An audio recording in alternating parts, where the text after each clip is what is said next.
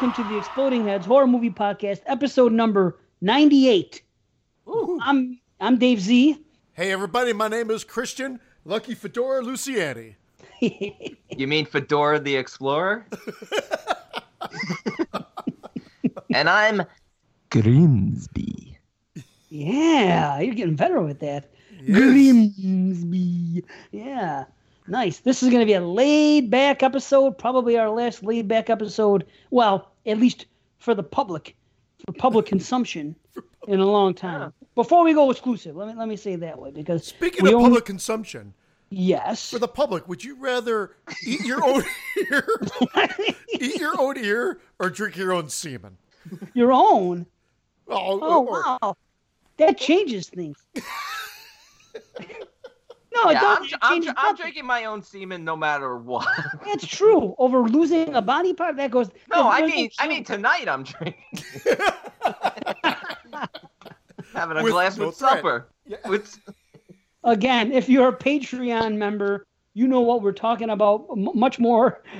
We just had an intro to this show that's exclusive, and we just did an exclusive whole bonus show where we probably talked for 20 minutes about, a choice between having your ear cut off, drinking semen, or having a poo pen shoved into your body. But that's another show that we've just done. We moved on from it. But right now, this very show, we are very lucky because we only were given talking about Lucky already. a little, yeah, lucky. 4 minutes into the show, you brought up Lucky already. I asked. Christian brought up Lucky in the first 10 seconds of the show. So there. He said Lucky, Luciano, and the hat. Luciani, sorry. Luciano? He said the fucking That's the gangster. Yeah. I'm going to do the whole show like that. Yeah. Yeah. We don't have much another thing, we'll show that again. You got to be seeing this video. My God. That was funny. I picture him like in jail, like Ernest. Remember in Ernest Goes to Jail when he makes the machine gun out of a bar of soap? You know why I don't remember that? Because I never watched the fucking Ernest movie.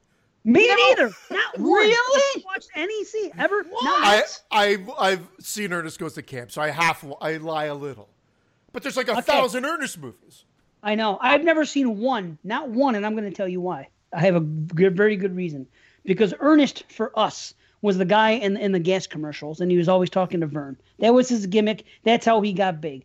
Okay? So now, this Ernest movie comes out called Ernest Goes to Camp. We didn't even know his name was Ernest. If it would have said Vern Goes to Camp, it would have made more sense at the time because no one knew what his name was. I'm not shitting you. So now, Ernest Goes to Camp in this first movie. I did not see it opening weekend or anything, but I had friends that saw it when it first came out. And my question was, do we get to see Vern? Do we find out who Vern is? And they said no. I said, well, fuck that movie. I'm not going to. So because what an opportunity. Everything in his whole gimmick was Vern. It's like the lady that said, where's the beef? If she was all of a sudden in a movie and she never said where's the beef in the movie, you'd be like, what the fuck? Well, I paid to see where's the beef. She's a vegetarian. This Vern guy's whole gimmick was Vern. You know what I mean? Vern. Every other thing out of his mouth was Vern. So now that he's given his own movie, how is Vern not even mentioned or in the movie whatsoever? To me, that they dropped the ball. Even as a little kid, I found that stupid. So for that reason and that reason alone, I have not watched an Ernest movie. And I probably never will. Because, yes, I'm picky. We had this discussion earlier. I love it. Anyway, I look like the guy in Ernest Goes to Jail? No, you don't. I just when you did the machine gun, it reminded me of the scene where he makes a machine gun out of a bar of soap. It was just a joke in the movie. He's carving the soap. All of a sudden, he's got a big, huge black machine gun. You mean that bar of soap? Yeah. We weren't given very much to watch from our patrons for the first time in a long time. The only thing we were doing, our Scott, a.k.a. I don't even remember his real Chris, gave us 2 episodes of Hammer Horror to watch. Episodes of the, what was the television show? Hammer House of Horrors. Hammer House of Horrors. And that's all we were given. Nobody else gave us a recommendation or anything. Nobody said, hey, watch this movie for, because we're paying you. So nothing else came up. We said, hey, This is probably our last opportunity to have a laid-back show, answer some questions, BS a little bit, and just have some fun before we go exclusive. So that's what we're doing tonight. And I'll tell you, I'm looking forward to this. I think that's why we're all in such a good mood. Like, that's why the Patreon bonus was so, relaxed, and we were cracking wise and everything. I think we're all in really good spirits. Plus, it's like, it's not even 2 p.m. yet. We don't usually record at this hour. So yeah. Get the house to myself. Yeah. I was going to do the show just wearing the fedora and nothing else. Well, you guys talked me out of it. You could if you just zoom in on just your face. Like that scene in Brandon's favorite movie, Final Girls, when the girl's about to take off all her clothes and they just zoom in on her face instead. We could do that. Final Girls. Hell yes. Hell yeah. Hella good. That shit is mint. It is pretty mint. I'll give you that. Don't steal my words. I've been looking at your guys' list. Don't make fun of my list. I've seen some weird fucking lists so far. Well, you got weird fucking listeners, and there's weird fucking podcasters out there, much like us. But yeah, it's 2 episodes from now, everyone's gonna hear the results of these crazy ass lists. But yeah, I think you guys are in for a treat. We're gonna have a laid back show. We're gonna have a lot of fun, and we might even take it too far. Who knows? Because so far we kind of have. Episode 100 is going to be fucking epic, though. It really is. I think it could potentially be our biggest show. I hope it is. It will be our longest because we've done some crazy long shows. But epic in scale, the top 100 of the fucking decade. There's, just from looking at these lists and seeing what's on them, like, this might be the best 10-year period in horror. Maybe. More on that. Yeah, more on that on the show, because I think I get what you're digging here. Yeah, it's a fresh decade, man. I'll tell you that. It really is. It's a fresh decade. Yeah, because again, if you want to create your own decade, I could possibly pick a 10-year period that.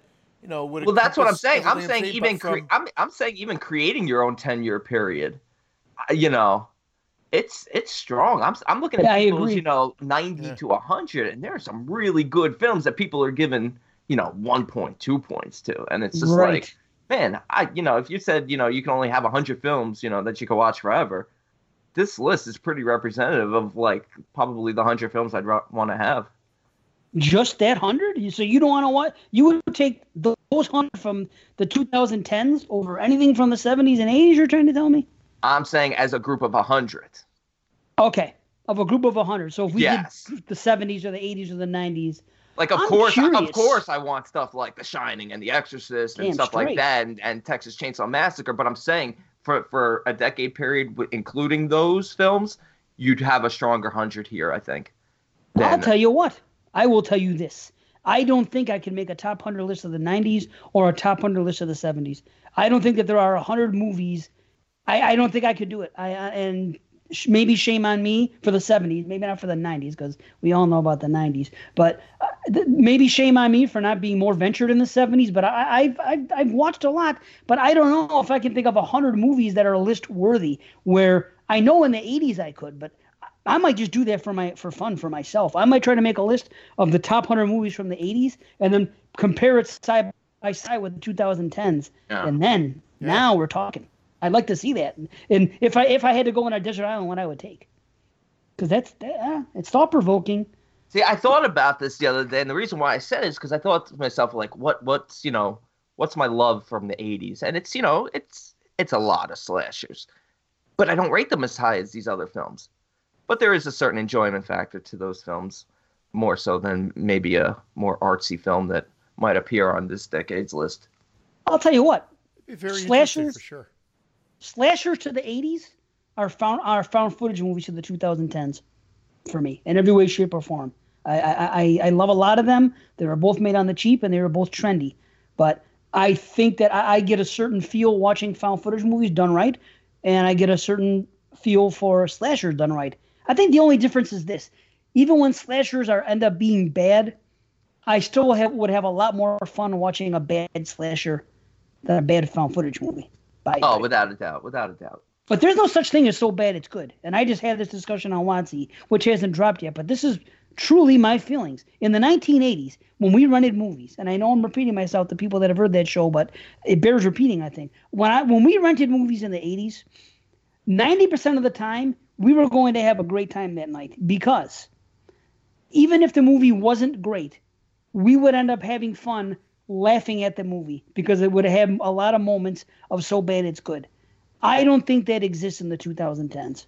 No, it doesn't. It doesn't. Right? There's just something there that it's just not there. Bad movies now are just bad movies. And it's like, I think a lot of it has to do with the characters. I think the characters in the 80s were a lot more fun to watch, where characters in 2010s, I don't know. I just don't feel it.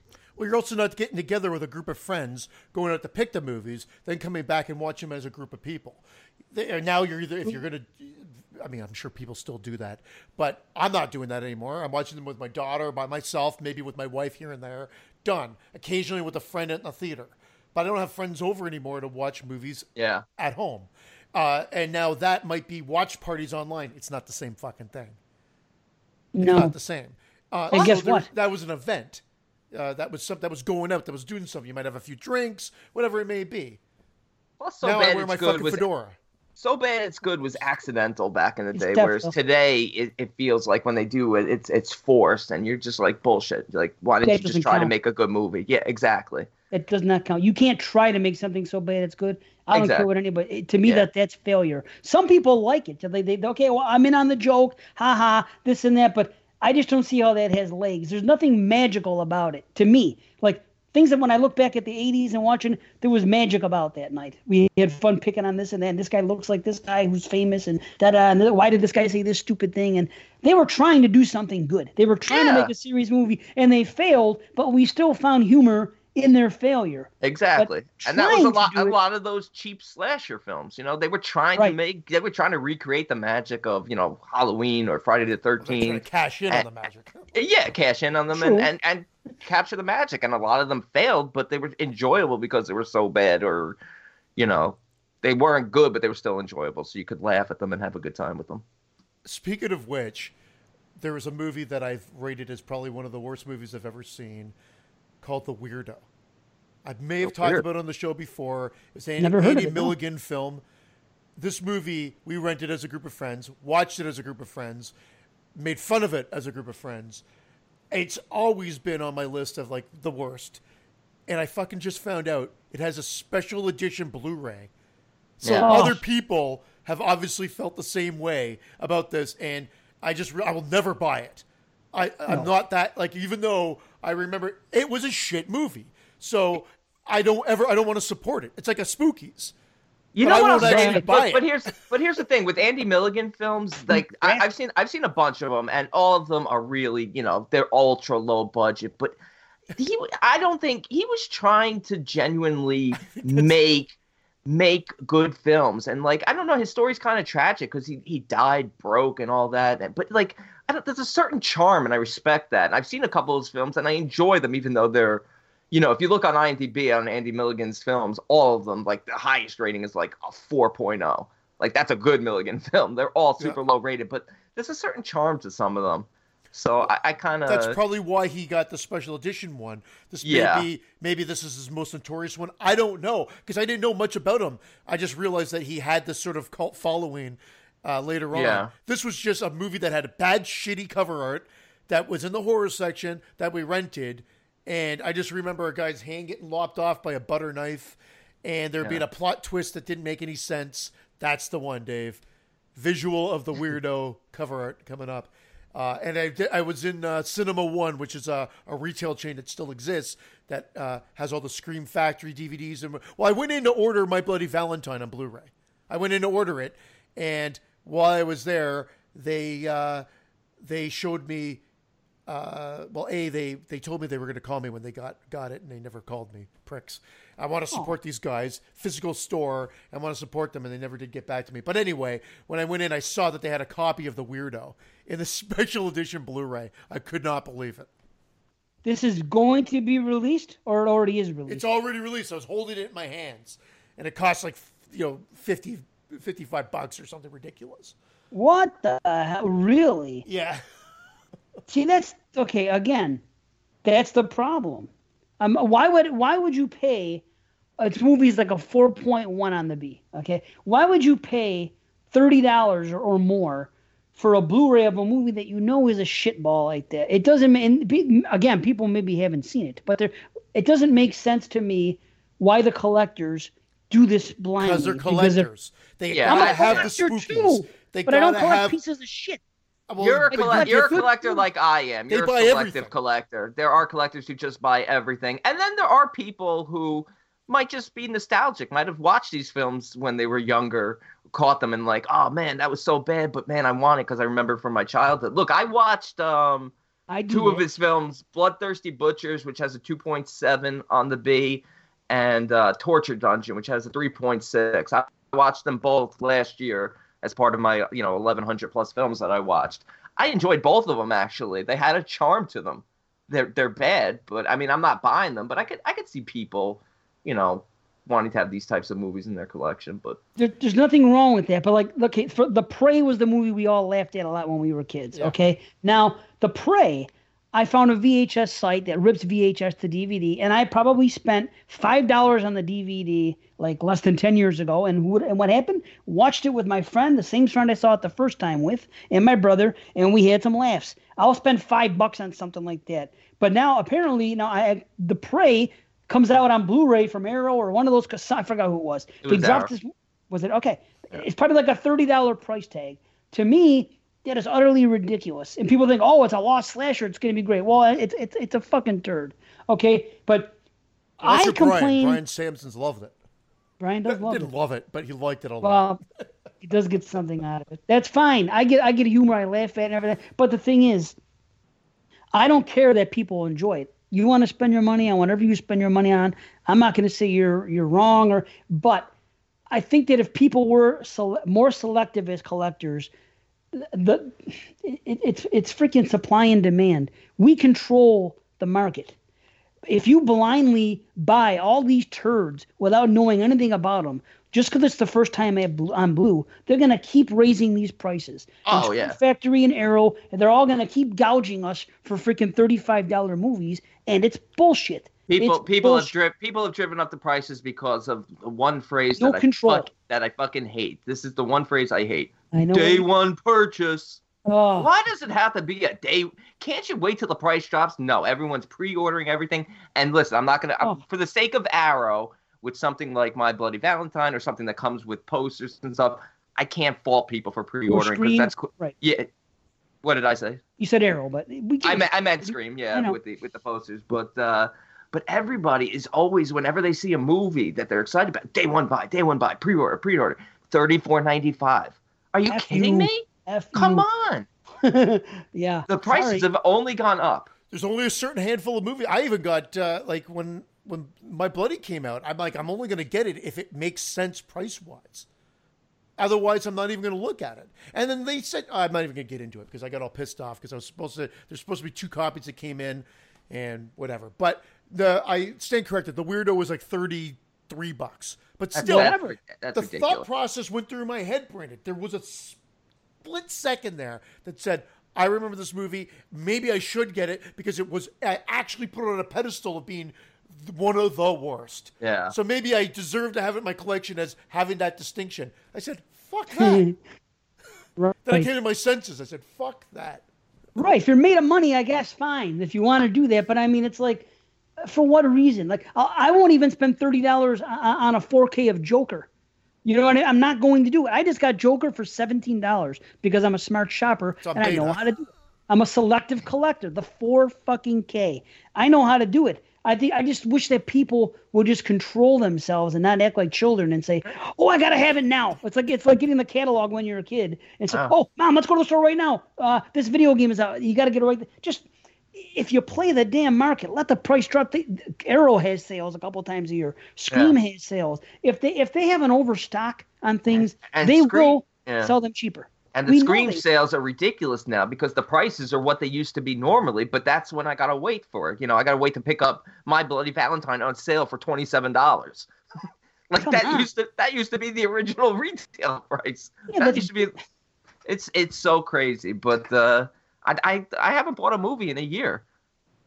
Oh, I bought movies. I bought My Bloody Valentine, and I got Candyman. I did spend money on the ones. I'll do it a couple times a year for something special like that. Their first time to blue or a big remaster, and maybe I do want the poster. It does, and I did it for Creepshow. Okay, so I've done it a few times, but I don't do it every release. And if Arrow or freaking Vinegar Syndrome or somebody puts out something like, I'm not going to do it for The Prey, and I'm not going to do it for these movies. I'm just not. It doesn't make sense to me. Spookies and shit like that. Let the price drop. I don't know what's worse, that or the freaking T-shirts.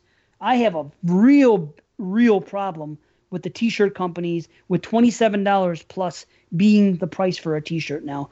And people don't have a problem spending that kind of money, and it frustrates me. T-shirts are not worth that kind of money. Yeah, no. T-shirts should be $15. I have a price limit that you just say, Yep. This is all I'm going to do. Like for everything, like parking. Yep. I hate going to Toronto to park. If I have to personally park in Toronto, it pains me because it's $20 or $30.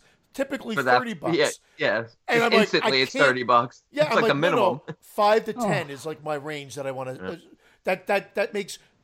I don't want to pay it, but that at least makes sense from a parking standpoint. T-shirt, same thing. You put a price point, nothing over 20, nothing. I agree, Brandon. 15 sounds like it should be right. Yeah, I'll put that difference in price. Movies, same thing. Like I used to spend, but I used to be an idiot. I used to spend on Laserdiscs. The Bound, I told you, I've talked about them on this fucking show numerous times. The Platoon, it was like bounded like it was a journal, and it had the whole script at the front. It was like $150.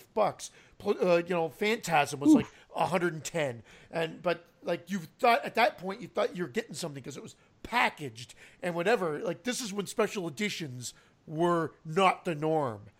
Now they've become more the norm, and now like $30-something seems fucking reasonable. Dude, everything's a special edition now, and there's nothing special about them anymore. That's the problem. And Blu-rays here's the deal. A lot of them suck.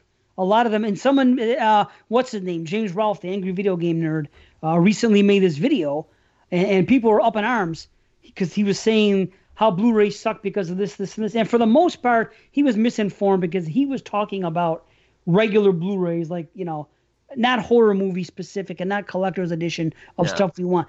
Good collector's editions that come from Scream and that come from Arrow, they come with bonus material. Yeah. They come with a documentary or two, and they come with things we haven't heard before, or first-time commentaries, or things like that. And that stuff is great. That I do not, but a lot of modern Blu-rays for, regular stuff that comes to the theater that isn't horror, they do suck. I'm not talking about visually and the sound, but I mean the physical media aspect of it sucks to the point where there's no bonus anymore. It comes with a trailer. There's no bonus anything. There's no commentaries. They're taking away more and more. And where on DVD, that used to be a selling point. Buy this DVD to get this. So I will meet him halfway. He was full of shit when he's talking about, certain things, because we as collectors know that some of the stuff is worth it that comes with all the bonus stuff. Like I have so many freaking Blu-rays here. I've decided one day for a month I'm just going to sit down and not watch any movies that month and just watch all the bonus stuff and the documentaries that I never watched on those Blu-rays. Otherwise it's going to waste because there's a lot of good documentaries. Yeah. Site location. There's tons of shit. Watch them. I mean, you're paying good money. You get that. But for the most part, that's something that's taken away from like you think Warner Brothers is freaking putting out special edition things. They're not. You can't even get chapter searches on some of them sometimes.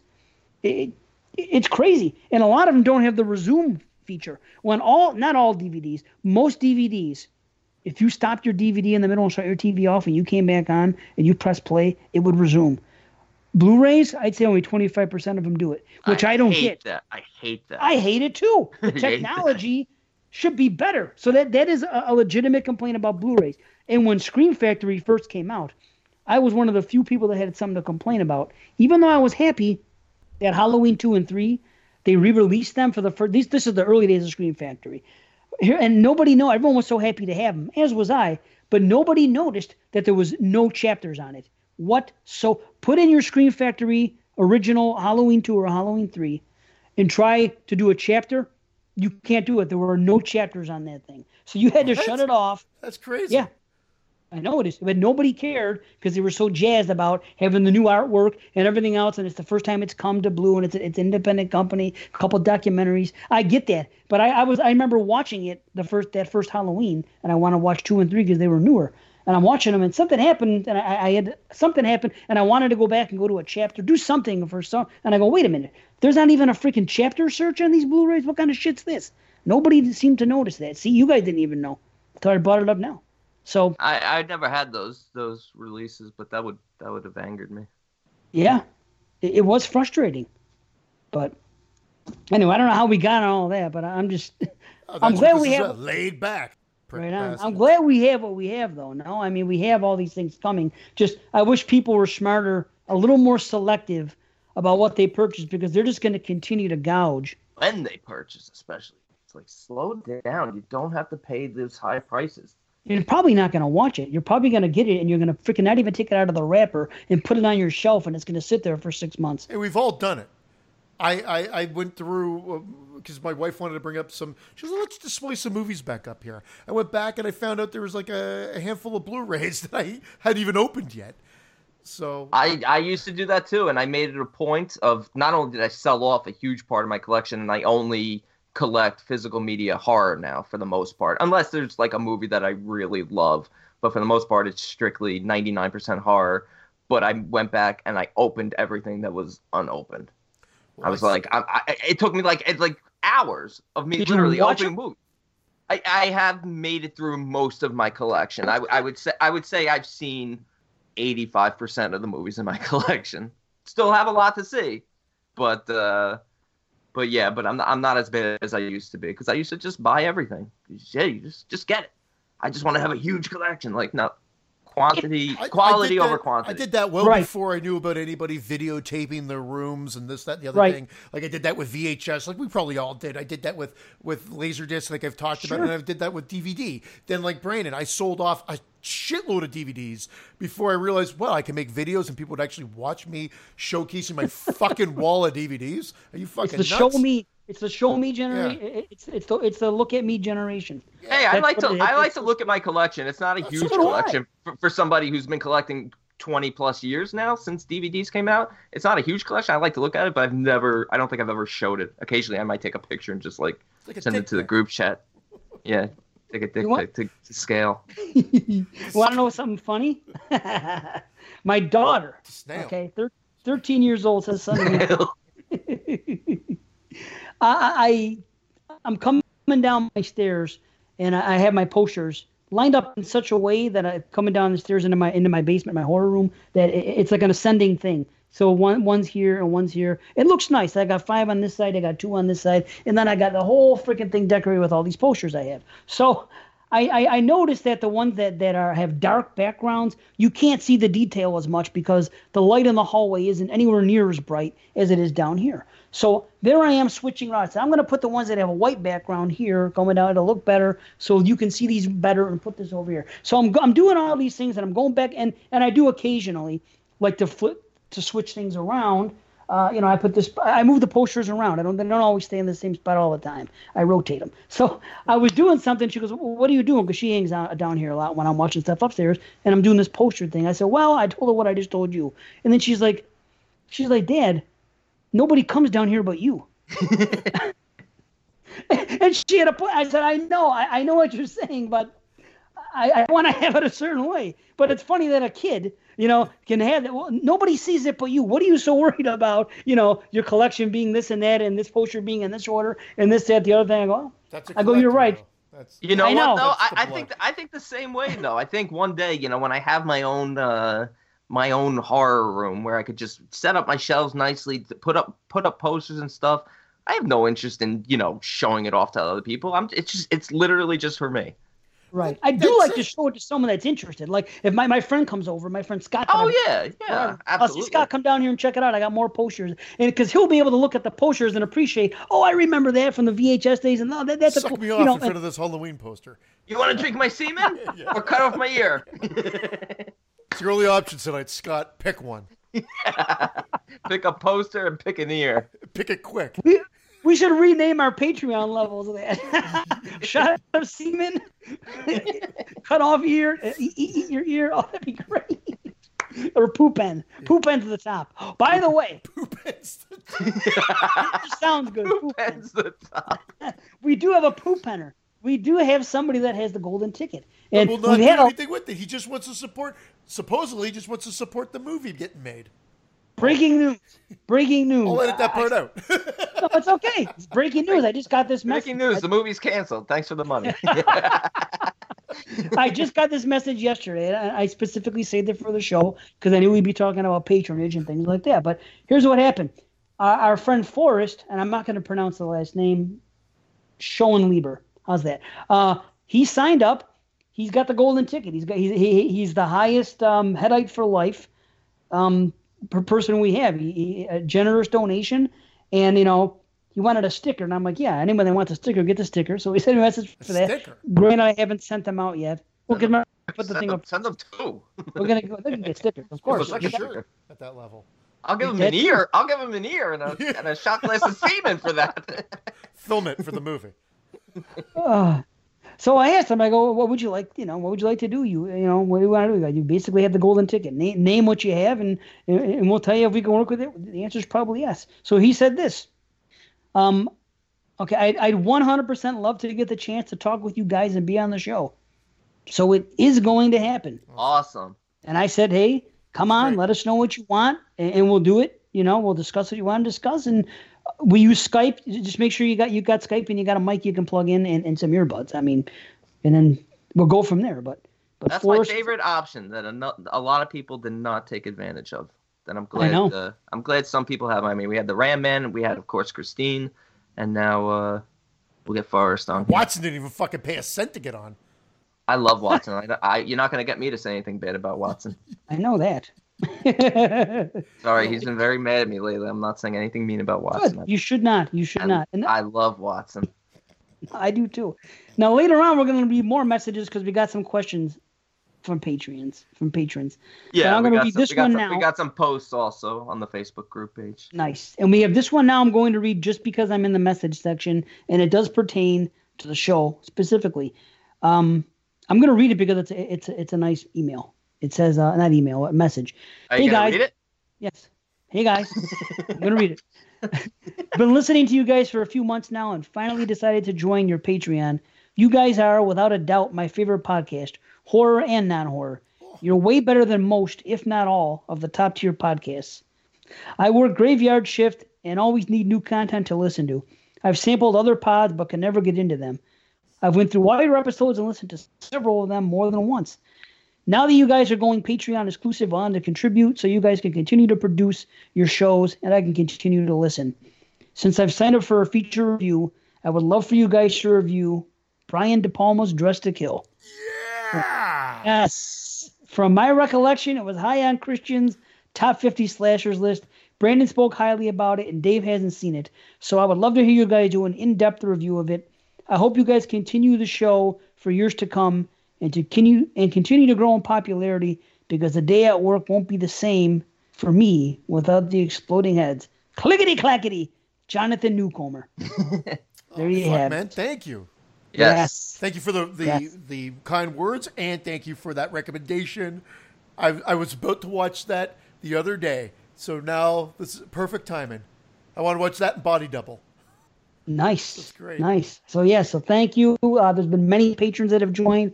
Thank you to all of them. And maybe next show, maybe show 99, that's going to be what we actually, he's the first, it's first come, first serve. He chose it. We're doing it. So Dressed to Kill will be on show 99. I think I have the blue. I hope I do. If not, I might buy it. See, that's how I am as a collector. When I know I have to watch something, I'm going to immediately go and search and see how much the Blu-ray costs. And if it's under $20, then I'm probably going to get it freaking through Prime. That's Criterion too. Oh, is it? It's only through. Oh, well, maybe Dressed not. to Kill? Yeah, Dressed to Kill's Criterion. I knew Blue it was. That was one thing I was just about to bring up. I feel like De Palma doesn't get the special treatment on his movies as much as other directors. Pretty sure Dressed to Kill is Criterion. I'll double check. I didn't think it was, for whatever reason. But well, I'm looking right now. There's a second printing. Wow, there's 2 printings and there's like 3 different ones. Holy cow! I know Blowout, which is one of my favorite films. It got as the Criterion treatment, but Jessica has a Criterion for $28 on Amazon. Awesome! I didn't even know that. How did I not fucking know that? $17 from MGM, but it only looks like I've got the regular blue. It's only average quality, so hold on. Let me see if there's a better quality one. I'm going to get it. This one is better. Okay, who's making this one? Criterion, of course. Okay. Woo, boy. Arrow put it out, too. I'm going to eat my words because I put it on my wish list to get the Arrow one, but quite frankly, I'd prefer the Criterion. Yeah, I like Criterion, but I don't own enough Criterions. But they were the Criterion sales, when they have them, they mark all the Blu-rays down to $20 to $19.99, which is fair for them. They've never put out a non-quality release. Man, I got to see if there is a sale because it's $28. So, But then again, I may already own it. I got to look it up and see. That's why I got this handy dandy movie thing. Dress to Kill. Let's see if I have it. I don't know. I got to look into that though. My collection. But anyway, so we will be doing that next show, and I'm looking for. I have seen it since then, because I remember talking. I do own it. Yes, I own this Blu-ray. All right, I'm good. Cool. Check his phone collection. Yeah, well, it's all in here. I have this app, and it has everything in it. You know what I mean? That's why I have this. I need to know before I can buy. You know what I mean? Because otherwise, why would I? That's how I can look it up instead of having to come downstairs and look. So I'm happy. It says I have 1,353 Blu-rays. Rock and roll. Wow. That's a lot. Yeah, man. I told you I've done good, but I'm a smart shopper. You know what I mean? Like I just told you, I got that Joker for $17. Yeah. Go because tricks of the trade, baby. You know what I mean? Well, but anyway, I've even mentioned it on the show before. Most recently, my collection has grown in Blu-ray because of frickin' Justin Dickinson or Mr. Dickinson sending me Blu-rays of things that he's double dipped in or that he upgraded, and he'll send me his old DVDs and whatever. But he sent me Blu-rays as well. And that's recently my collection has stayed the same because no one sends me shit. I'm telling you, it all goes back to that solo cast you did. I don't remember yours knocking any socks off. It knocked no one's socks off. I liked yours. Fucking skunk. None of them did, but it's okay. You listened to it beforehand and you're like, I'm going to put this out. I blame you for putting it out. Me? You should have just said, I lost the audio file. Can you re-record it? And I'll edit it this time. No, I'm kidding. Now you're making me feel like we're making fun of Watson, and we have to always apologize. You will never get me to say a bad word about Watson. All you guys are so thin-skinned now. I feel like I'm. No, I can't say thin-skinned. I said that about Watson on the last show. He got upset. There you go. Everybody's so fucking thin-skinned. It's like being on Flakebook because motherfuck Flakebook. That's why I'm off of them, because I got pinched for literally saying men are idiots. I got a freaking 24-hour ban for hate speech. So you know what? Fuck you. I'm not coming back. From Facebook. You didn't know this happened? Yeah, I remember that. This happened like 2 weeks ago. Somebody said something on in Cut to the Chase. Somebody was requesting bikini pics from Lacey. Okay. That was 2 weeks ago? I thought that was literally like a few days ago.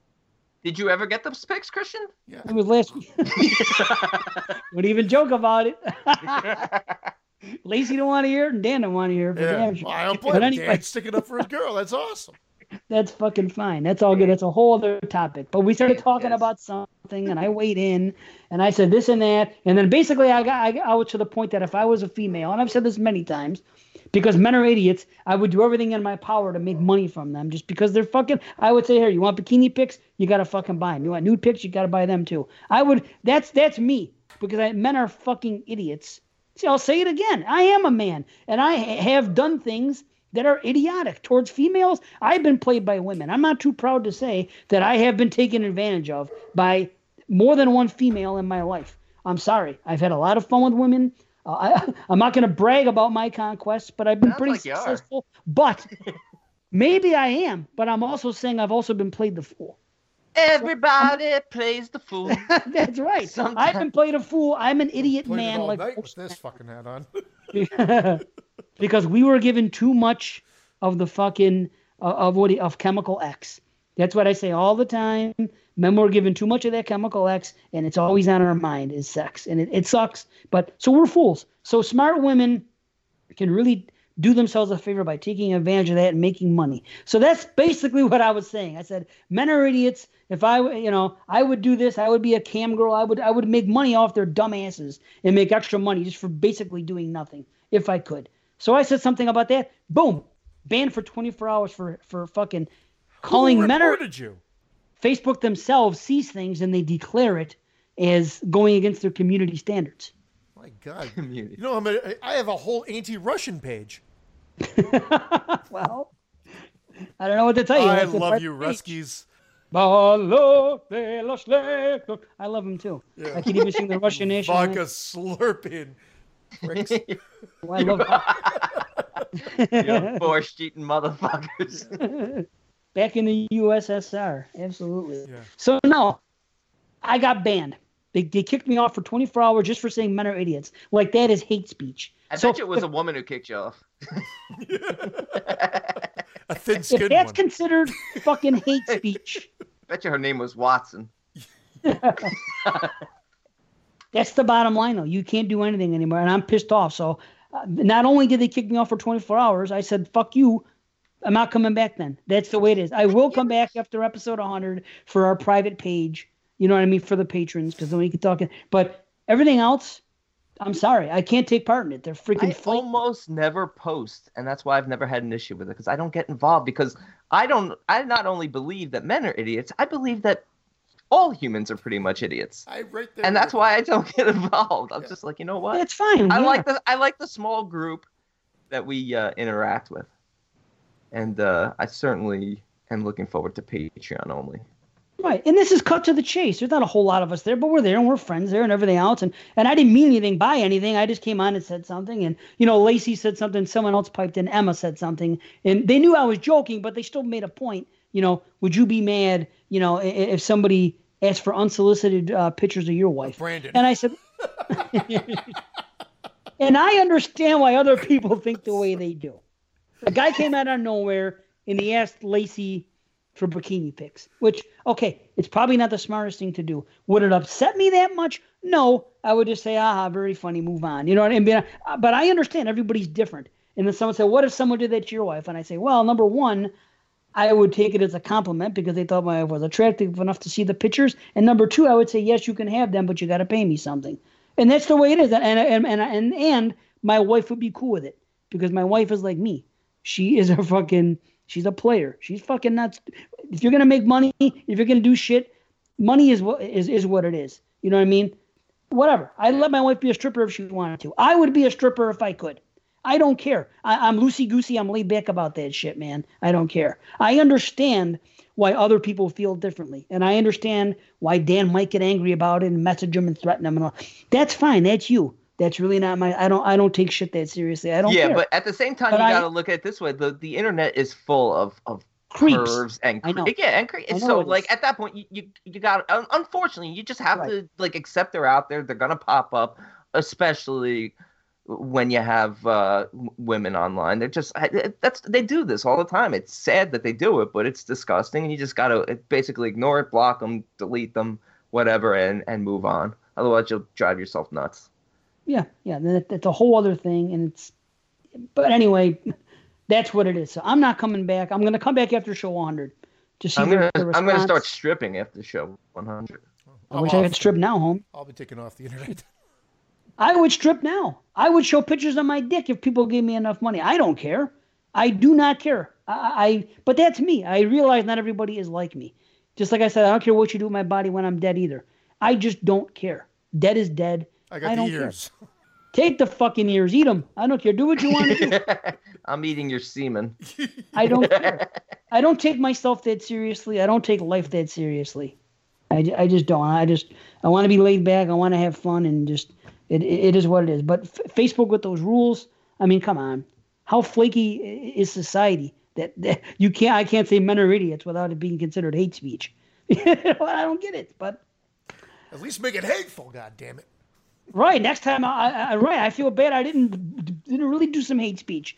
I feel really bad. I didn't do some hate speech. Yeah, if I'm gonna do the crime, if I'm gonna do the time, I want to do the damn crime. Yeah. It's like a woman breaking up with you because she's convinced you cheated on her when you didn't.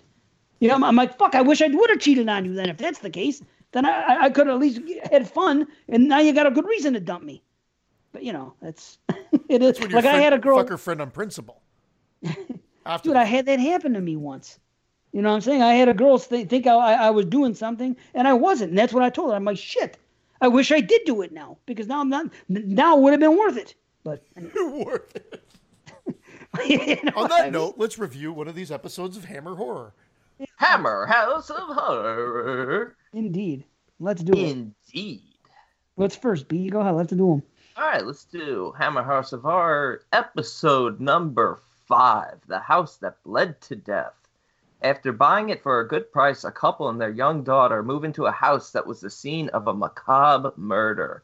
A series of terrifying events force them to flee for their lives, but all is not as it seems. First thing I have to say is this didn't make any sense without watching the first 4 episodes. Sorry. Bad joke.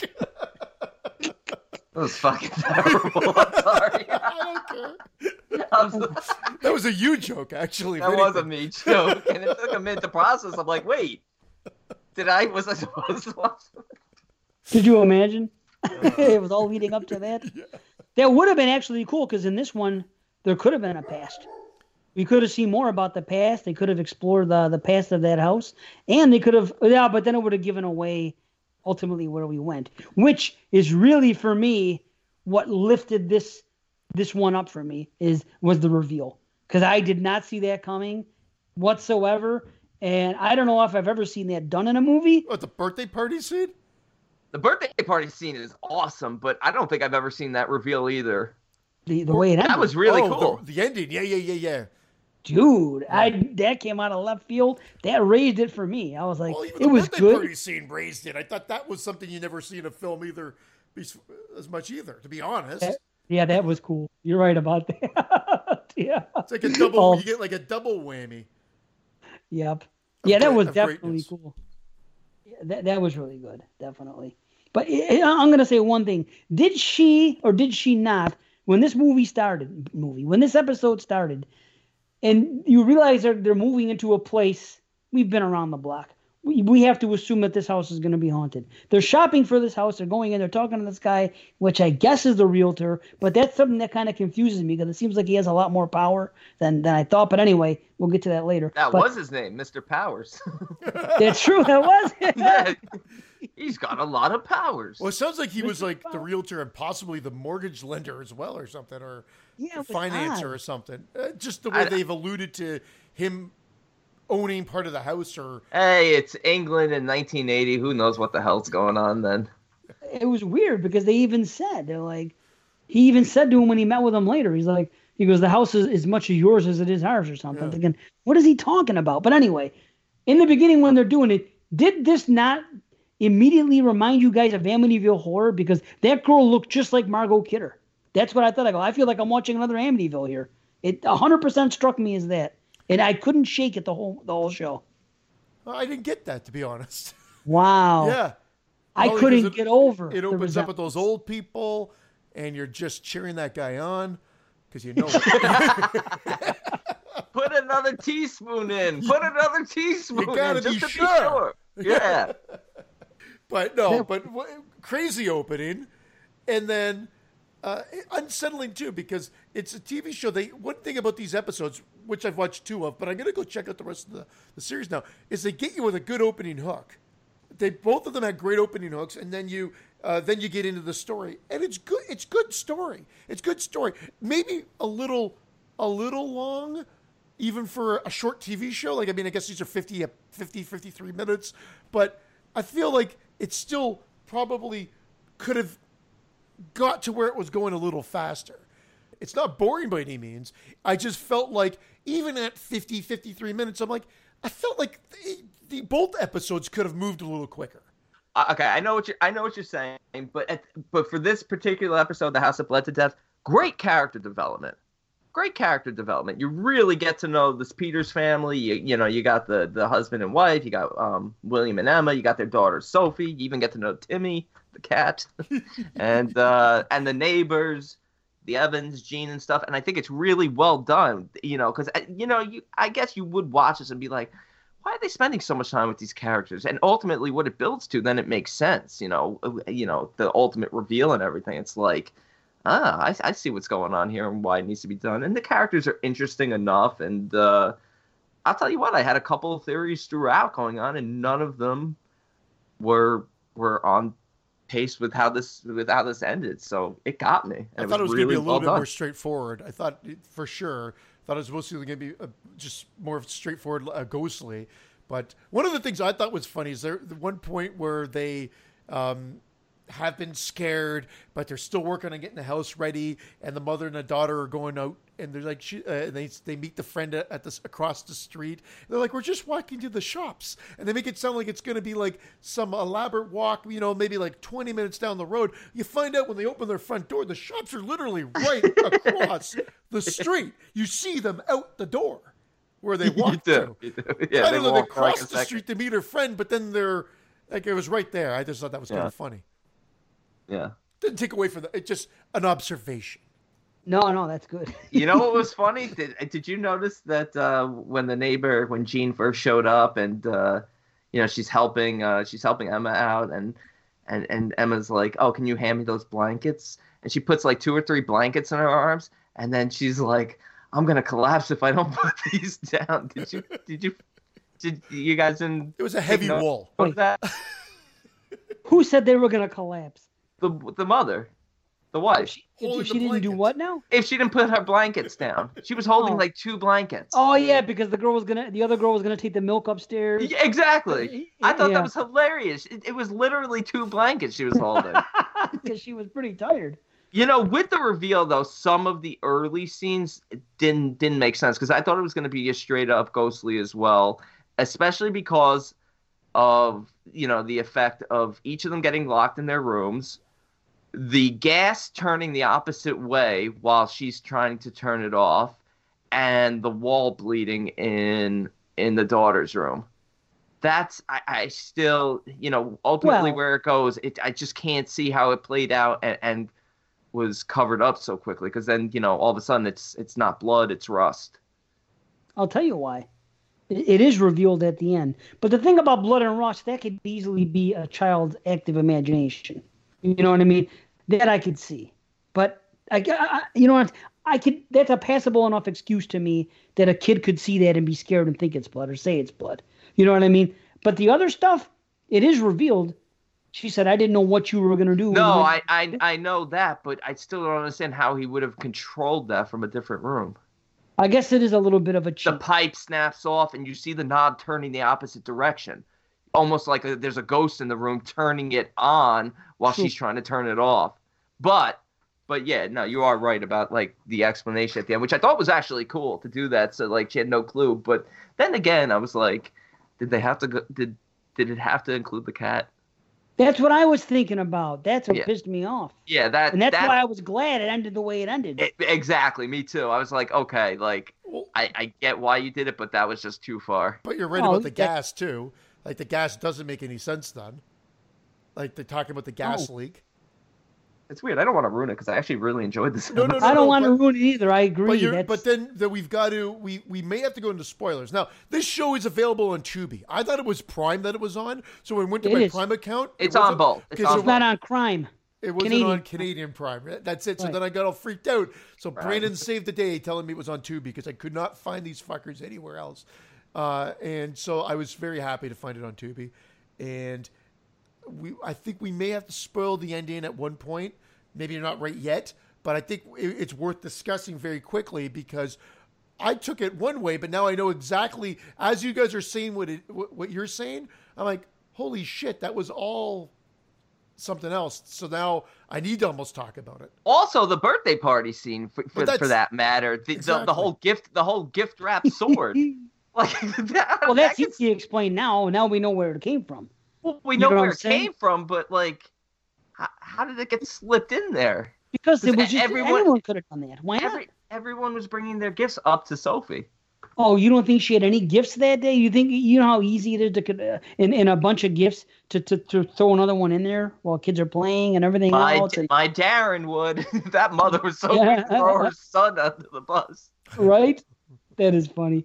Yeah, but think about it. That would be easy to do, I think. You got a house full of people. You got kids doing what kids do. You got adults talking and BS, and they haven't seen each other in a while. That guy could have done whatever he had to do. Dude, that scene, that was tense because I don't know if you thought this, but for a second, given the backstory, I thought when they were all starting to drink tea and stuff, or milk or whatever they were drinking from the teacups, I thought the kids were going to be poisoned. Like Jonestown? Or something like that. Yeah, like, well, that was what I was seeing. That's what I was seeing happen. Wow. I was like, oh my god, they're gonna poison all these kids. It even becomes cooler. Yeah, but who would poison the kids? The ghost, because that was the ghost. He poisoned the wife, and I'm just assuming at this point it's the spirit of them. I'm thinking, okay, so the kids are gonna be poisoned. Oh my god, because they're drinking from their little teacups, and then the pipe breaks, and I'm like, oh my god, this is awesome. Man, I never thought about that, but that's cool. Here's the funniest part, though. When he grabbed that woman, he told her to get out, and he freaking totally manhandled her. Yeah, he just met her like a week or whatever ago. Some other guy's wife lives across the street from. He's like, get out! And he grabs her and throws her into that freaking staircase. I feel like it was supposed to be longer than that. I feel like you're supposed to think that they've been there for a few more weeks or months or something like that. At that but point. There was a passage of time because he even says like, oh, nothing had happened for a while, and all of a sudden you show up again. Well, wasn't it 3 years later for the end scene? No, the end scene. He throws the girl out. Yeah, it's only when they came over and the hand was in the fridge, and he says everything's been fine since you haven't been. But they had only hung out like maybe 2 or 3 times. Yes. So you're gonna grab a neighbor woman? I mean, you don't do that to any woman. But this is back in the '80s when you could abuse women. This is. It was like a few weeks later. It was like a few weeks later, I believe. I just found it so funny. He throws her into the freaking staircase. I'm like, why not? You could have just said, hey, raise your voice. Get out of my house. You know what I mean? You could, right. You don't have to grab the woman. It just... I'm like, wow. I really want to talk about this ending now. Well, what do we do? Do you want to rate and just, or do you just want to warn people? Hey, we're going into spoilers. I suppose we could. I need to be sure because I actually didn't think what you were thinking until you guys are talking, and now I'm like, wait. Even though we haven't said anything, I could tell by what you're saying. Okay, we are going to spoilers, just to be clear for everybody there. I am anyway. So you're saying it was just an insurance scam, and they got $1 million out of it. And that was basically. It's basically what people. This is basically a play on the Amityville Horror. It's basically what people say that talk negatively about the Warrens and the Lutzes and the Amityville Horror, that the whole thing was a setup from the beginning. There was going to be writing a book. Maybe it would lead to a movie, and that's precisely what happened, and they got paid. Yeah. So they knew that there was a murder in that place. They knew a murder had taken place. Apparently, it was some horrific thing that happened. So they said, okay, let's take that and spin a ghost story out of it. You go into this house where somebody was murdered. No one's been able to sell this house for the longest time. We'll bring you in. That's the weird part. He wrote the book. He wrote the book. He wrote the book. So he's a mortgage lender, a real estate agent, and a writer. Yeah. So they're cashing in. It was his idea, and they basically got involved and were making money together. So then I thought it was the girl was possessed. Maybe the girl was possessed then at the end, and there was a ghostly part that. No. You're saying no. Well, why did she take the knife to her fucking dad? Because she was a young kid who was tormented by what he did. Right. Okay. And he killed the cat. It's even foreshadowed when 3 years earlier, when she's laying in bed, and she pulls the arm off her doll. The doll shrieks and she smiles. You could see like everything that's happening now is affecting her. You're only seeing what's happening to the mother. The mother breaking down because she's getting scared every time something's happening. She kept the knitting needle shit and everything else from the woman before. Yeah. Everything that scared. Everything that scared her. That makes sense. All the props I took it that I thought maybe they were giving you one other thing, like it was insurance thing, but then no, she was affected by it. But you're right, she's reading the book, so that's just bringing her right back. Well, she's reading the book, but more than that, she sees the picture of Timmy. That's what happens. She sees the picture of Timmy, and it flashes. Every time someone saw a picture of that cat. Drink it, Timmy. No, I just did. I'm going to fly that. I'm going to put that across the screen there. Perfect. Anytime somebody saw a picture of that cat, something happened. Well, not a picture, but even the woman passed out when she saw the veal at the store, and she passed out. Remember, she saw the veal Amoy. Wasn't it veal? Because they got liver, veal. Hey, Timmy, I'll take that, Timmy. That poor cat. Why would you? Whatever. Yeah, no, $1 million. It was still too. He wouldn't have drank the piss. Who would have drank piss? The dad wouldn't have drank the piss. He would have cut the cat's ear off. That's or right. Or its throat. That's a shame. Do that to some cat and some little girl. Oh. But yeah, but what B said, it does. The stuff that happened in the movie was just done for plot convenience. Upon further review, it doesn't make sense that those things would happen. You're right, but that's. So what are those kids complaining about them? They're getting covered with rust, or are they getting covered with blood? And if they're getting covered with blood, what blood? And like the whole pig's blood, maybe cat's blood. Didn't have forensics back in the day. True, it could have been anything. Yeah. It could have been Karo syrup, as I called it the other day in the chat. Karo, KO, whatever the hell that stuff's called. KY syrup, anything. Corn syrup. I don't know. I guess could have been red semen. Oh God! But yeah, then that whole opening when they come in and she's talking about the gas and the wall breaking, like you said, that's all for us to be head faked. Yeah. Yeah. Who are they trying to sell on that? Us, the viewer. And nobody else him meeting. I thought him meeting with Mr. Powers at the bar was done too early because I'm like, he's like, oh, thank you for inviting me into this and making me part. And I'm like, oh, this isn't good. Why are they revealing this so early? But then they have like the old switcheroo at the very end, and it's just like, oh wow, I didn't even see that coming. I thought it was heading, where he was trying to drive his wife crazy. Oh, I didn't think that at all. I just thought he met with the guy saying we got to get out of the house. Oh no, I thought he was trying to get rid of his wife and That's family. what I thought. What? I thought they were planning it like he was somehow responsible for the first one, and it was almost like a culty thing because that guy's very like he looks like he could be a cult guy. And then I thought maybe there was something that this house brought on that the husband had to kill the wife. That's where I thought it was going, to be honest. Wow. I didn't catch any of that. Holy cow. I just thought he was talking to the guy saying, we got to get out of this house or there's issues going on. And he's like, what can we do with it? All our money is tied up into it or something. Just like the Amityville Horror. Same type of thing. I'm actually really surprised this only lasted one season. It had like the guts to be a Twilight Zone. Right. Where did it air? It had to have aired in the UK, right? 1 year though, 1980. Isn't that weird? And there were no real anthologies in 1980. You're right. I'm really, and they were, they're a big name. You would think that it would have lasted. Yeah, that's strange. And they're well produced. They feel they all of the episodes, even though they're the more modern, they've got that Hammer kind of atmosphere to them. I don't know, it's the film stock what they use, and the next one even like with getting into like it kind of has like a mansion in it and whatever. So it just feels like the Hammer that we've talked about in previous episodes. But yeah, and it was 1980 when horror was sort of becoming hot. Yeah, I feel you. Yeah, isn't that weird that when horror was hot, you can't really think about an anthology happening at that time? And you couldn't do this. You couldn't do an episode like this today either because of the way they just disappeared off the map. I thought that was kind of creepy and cool. Yeah, you're right. Because when they show up when Jean shows up at the hospital, it's like, oh, they weren't even married, and that's taboo, and then they just vanished. It's pretty cool, man. It was a pretty good episode. I guess we should rate it and move on to the next. No, absolutely.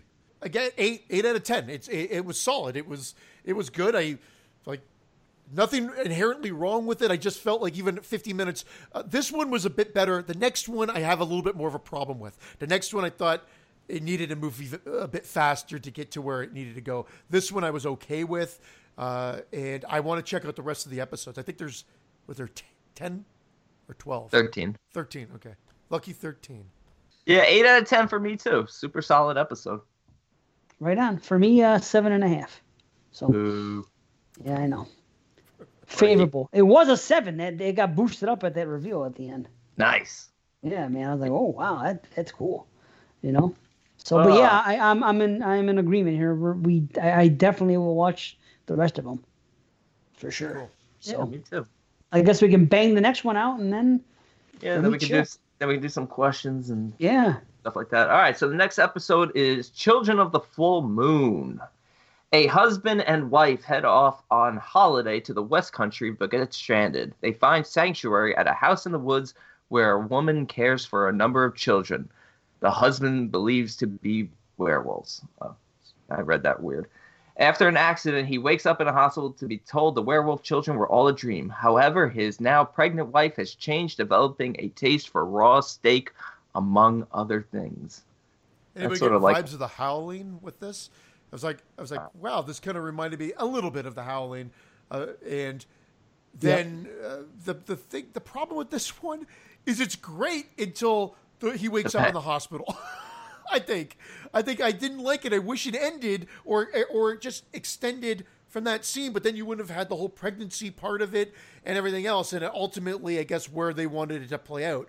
But I thought it was great from them taking that trip and the car going all fucking nuts, a little weird, but going nuts, and them arriving at the house, and then you think he's going to die, which he doesn't, and they run back. And I thought all that was awesome, only for her to kind of get spooked and attacked and him to fall down and then wake up and think it was all a dream. And that's where I didn't mind that whole twist, and then him going back to reality and the slow sort of build of him sort of realizing that this isn't a dream and seeing the behaviors and things changing and understanding that, hey, this happened.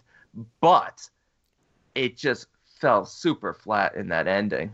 Yeah. The last 5 minutes was just a huge letdown because we knew where it was going. That's all. No, but they built these characters up so much. They gave these characters substance. They gave Sarah, both the husband and wife, and the husband. Yeah, I was going to get to Tom, especially Tom, because he talks about being a rational man. He's a lawyer, and eventually he buys into this whole, mythology of what's really happening, and he seems like he's well prepared to face it down, only to just sort of walk into like a trap that was just sort of really out of character for him, I thought.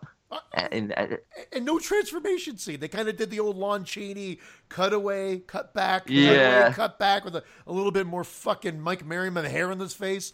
And kidding, Mike. But hey, he made fun of the fucking hat. So where I'm going with it is they needed a transformation for those last few moments to help elevate it, and they didn't really deliver on that. So then everything just kind of fell down. It just fell flat, like you said. Just kind of like you needed a big finish, and I thought her dying. Well, I let the cat out of the bag. But did you think she was going to do something? Didn't you? I mean, she knew at that point because everyone's like, "Oh, my mother." Well, the kids are like, "My mother was pretty." Of course they're dying giving birth. Like I thought she was gonna do something crazy at the end. No, she just lays down and dies. And I thought he would have been more prepared. No, he just walks into the woods, happens upon Mr. Ardoy, and that's it. Don't hurt my wife. Yeah, I liked it. Yeah, I wanted to see that play out because it's a cutaway, and it's actually funny because Hammer did kind of show more gore, and this one comparatively to the kids getting splattered with blood and the other one, this was pretty dry. Yeah, except for that goat in the beginning. What was it eating? A goat? Again, great hook. Lamb. Another great opening hook. Yeah. Girl singing, and then she turns around and her mouth's covered in blood. And those dogs were all getting all damn German shepherds. Yeah, those German shepherds. Yeah, I'll tell you though, I dig it. I liked it. I liked the way it ended. I didn't have a problem with it. I don't know. It was predictable. Sure, I guess that could be a complaint. You knew the direction that it was going to go in, but then I don't know. What do you think? You guys think it's too mean spirited, or just? I think it's just too weak. Yeah. For the building of the characters. Did she give birth though? Did she end up giving birth? So she gave birth and died from that. Why did he howl then? As if this was never happened before. It was full moon. That's why he howled. The full moon was coming. I thought he howled because she died. No, that's why he changed it. Why? What does he care if she died? No, he's not. It was her a full husband. moon that night. Why does he care? That's Mr. Ardoy. He's just howling. You know, he even says that they're doing this sadness. I thought that's what they were getting at. No, he talks about how he wants to give his kids a great life and how he wants them to have lots of siblings and stuff. So at the end, you know, after he kills and a new baby's born, it's almost like a howling, like bringing the family together. Like you hear the howlings of the entire family, which is just grown by one. And these two characters that were built up and developed for 47.5 minutes were just sort of like gone. 2 seconds. And that's where I was just disappointed. But the look and feel of it, again, I was into it. I really was. I loved the mansion. I thought the acting was good. I thought the kids were creepy. Very good atmosphere. I like the fact that they, you know, do you mind staying in your room so you don't scare the children? This whole, Hungarian tradition or whatever. Like, I don't know. It was just creepy. I didn't, you know, I found humor. Yeah. Yeah. Why, if you're spending the night in somebody's house and it's bedtime and you're about to go to bed and it has a bathroom that's built into the bedroom, you have no reason to leave that room. You're not going to go in their fucking fridge and start eating cold cuts in the middle of the night. You wouldn't think they're nice enough to let you stay someplace for a night. Yeah. So why would they have to tell them, well, can you please not get out of your room overnight? Why would they? What reason would they have to leave the room? What are they going to get out for? They got a bed and they got a freaking bathroom that's connected to it. So I thought that was kind of funny. The funniest part was the beginning, though, because the car gets out of control and he can't control it, which ultimately makes no sense because werewolves don't have those kind of powers. But whatever, he couldn't stop the car. It's accelerating fast. You couldn't do this, which would never happen with a car. He even takes the key out of the freaking thing, breaks it off. The car keeps going. But the funny part is all this is happening, and while it's happening, the woman says, "I knew something like this was going to happen." Yes, I lost my mind too, Dave. That's hilarious. How could you have predicted this? Nothing like this has ever happened ever in history. Mankind. I knew something like this was going to happen. Was your exact words. Hilarious. Well, they gave her this sort of weird sort of energy to her, like she was drawn to this house. Well, no, you're right. But she's responding to that. I knew something like this was going to happen. Yeah, like I could see if they had a flat tire. She didn't want to go on the trip. Damn it. I knew something like this was going to happen. Yes. Then it would be appropriate. Put your hands in front of your face. I love that. Like preparing for imminent death. Like it was like. Oh my god! And then they referred to the kids as pups at one point. I thought that was kind of cool. Damn little pups. Yeah. How about the green fingers thing? Oh, so he has green fingers? You know, like a green thumb. Yeah. You know, and no, he doesn't have green fingers. She's real serious about it. Like she really thought that. And then later on they talk about their eyes. Yellow eyes. I was thinking about fucking A Christmas Story. So help me God, yellow eyes, you know? Scott Farkus. Oh, it was fucking funny, man. And there was a really good jump scare. I don't know if it got you guys. It got me. Then when the first time he opens the window and freaking Lon Chaney's looking at him through the freaking thing. I didn't think that wasn't scary. Yeah, that didn't get me. Bad rubbery masks too. I'm like, doesn't matter. Just they deliver on this. That was one of the kids too. Yeah, that didn't get me. It just the fact that the way it was shot, I wasn't expecting something to be there. It was just a jump. It could have been. It isn't not so much that it was that. It could have been Brandon standing there. It doesn't matter. Just freaking you open the curtain and he looked outside and he was right there. I know it got me to freaking move a little bit. I was like, oh, they should have had a better reveal for who attacked her. Because they never really reveal that, even though you know it's the husband now. But the way they present it, you think it's one of the kids. You think it's Tibor. Well, yeah, they missed so many opportunities to give this a bigger feel.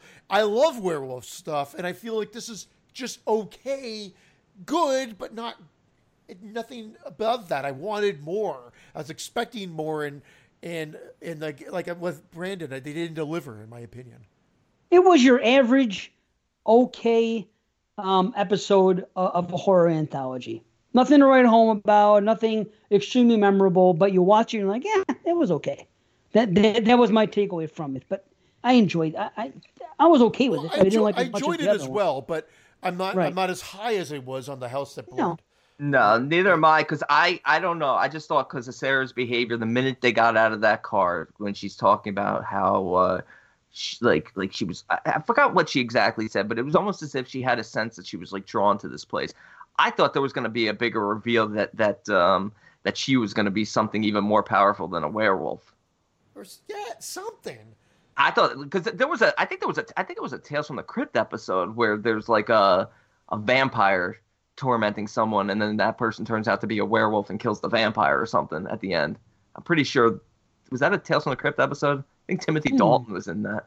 I gotta look that up, but that's almost what I was expecting here, and I don't know. It played out too straightforward, and her transformation after he was talking to his boss Harry about how like the sex was better. That was just cooking. Who says that to your boss? Yeah, my wife's wild in bed. Yeah, she's wild in bed. She's eating the raw meat. She's cooking steak every single night. She's becoming like feral just for her to sort of,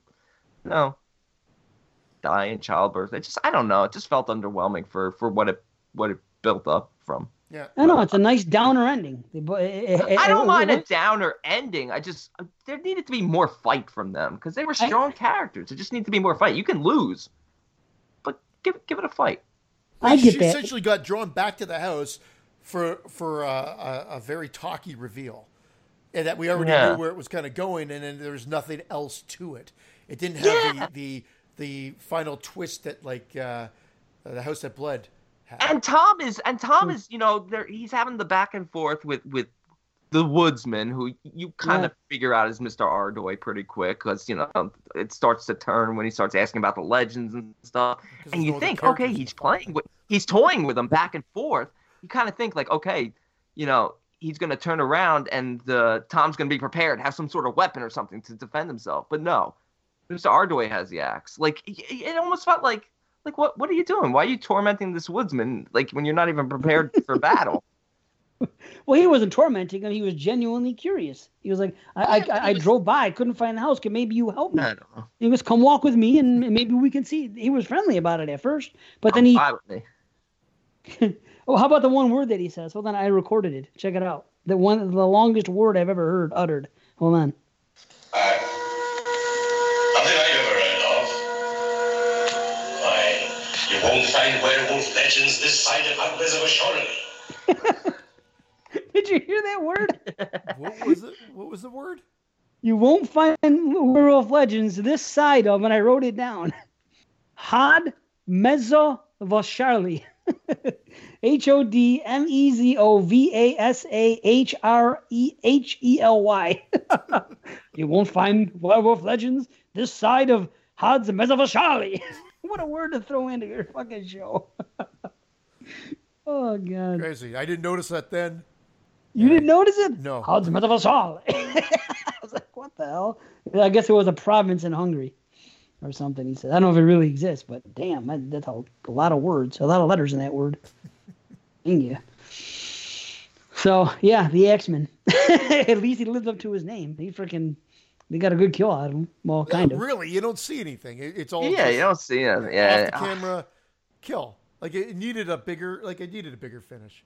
I like the house though. I really like that house. They built the atmosphere nicely after the craziness of that car crash and whatever. Like there's some good stuff there, but I felt like it never had to leave for them to come back to go back to the house again. I thought they could have told the story all there. Maybe I don't know. Like I guess they needed I get what you're saying. For how it ended up, it would have been better.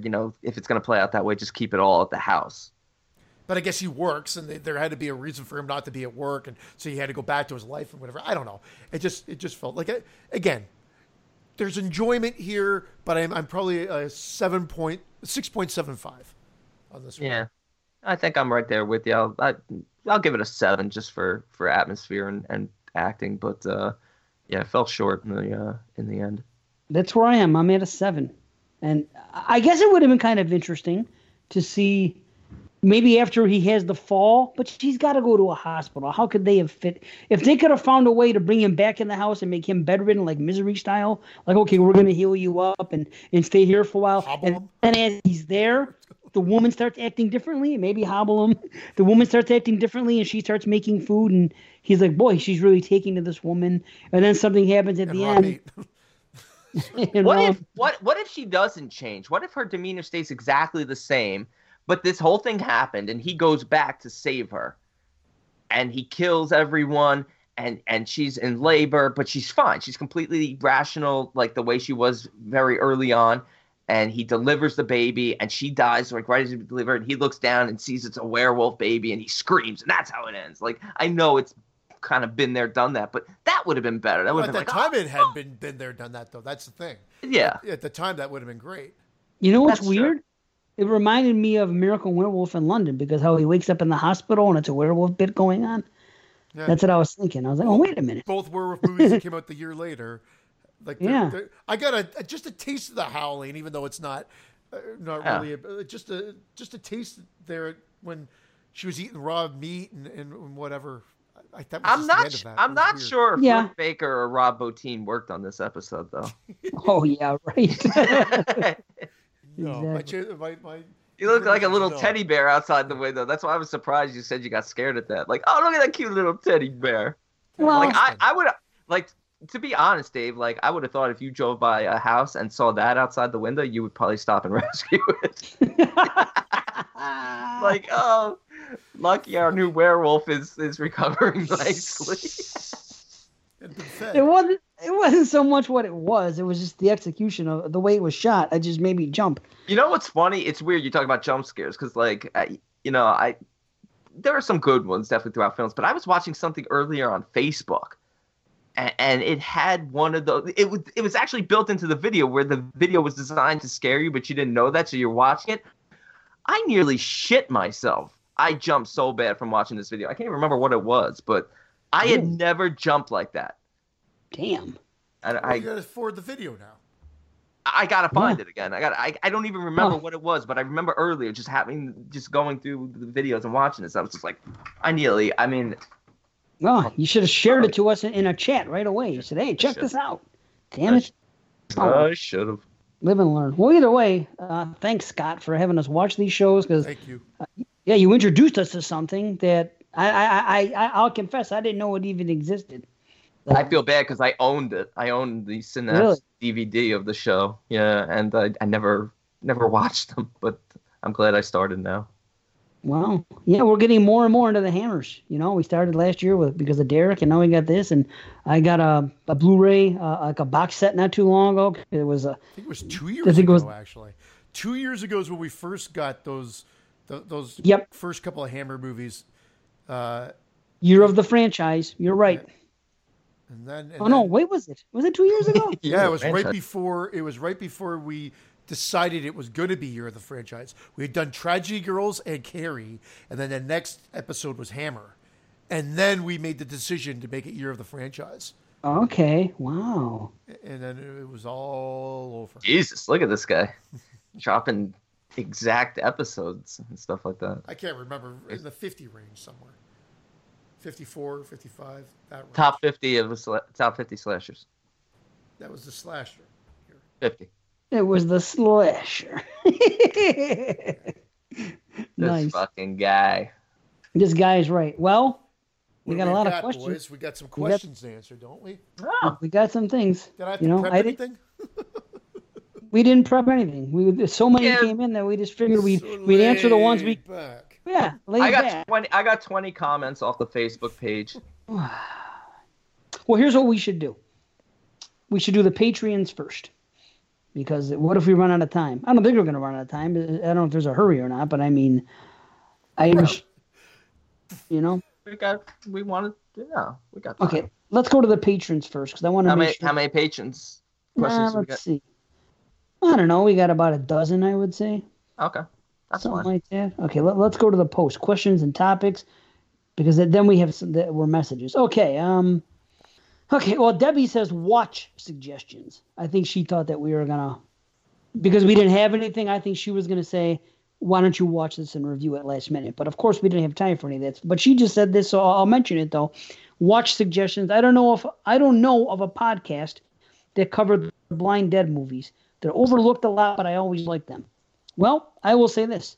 The Blind Dead, for me, are a blind spot. So, I think.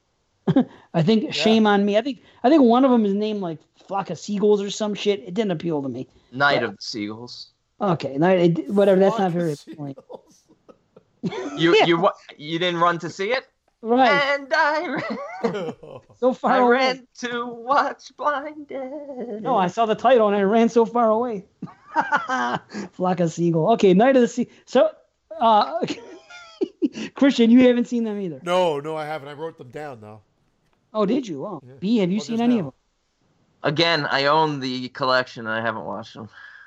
This is the guy that I unwrapped a bunch of fucking shit and I started watching them.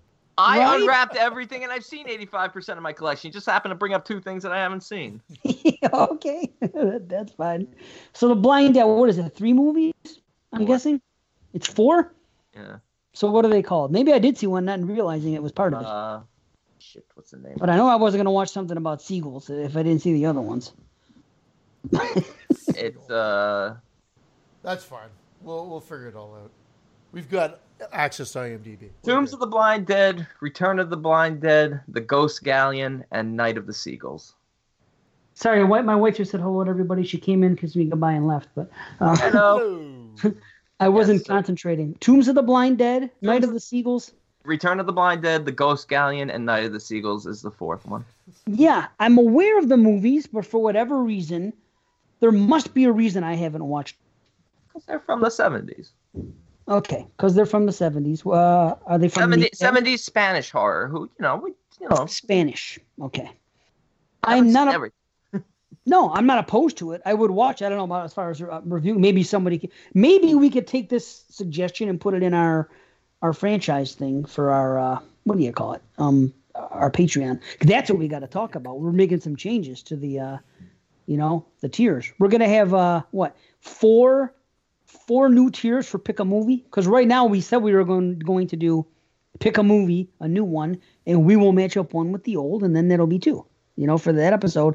But now, since maybe not everybody wants to pick a new movie, with the ideas that we came up with, were we're going to take our top 50 slasher lists and everything that's non-franchise that we've never covered before, or we're going to put that slasher list, all 3 of ours combined, on the page, and you can pick off that slasher list. And the same thing goes with the found footage challenge list that I came up with. So you can either choose a brand new movie, you can choose a found footage movie from the list, or a slasher from our top 50 slashers lists, or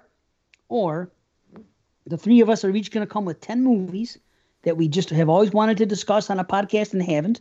And we're going to put it in there, and you're going to be able to pick from 30 movies. So we're going to give you all these options to pick from. So one more good thing going on in Patreon this year. But that's all going to happen after episode 100 when we restructure it. And we're also going to have double features. So there's going to be some things to choose from. So it should, it's going to be a lot of fun. Nice. Yeah.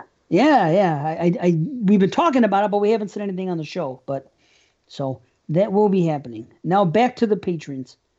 Okay, Chris said I sent you suggestions and a message, so we'll get to that in a minute.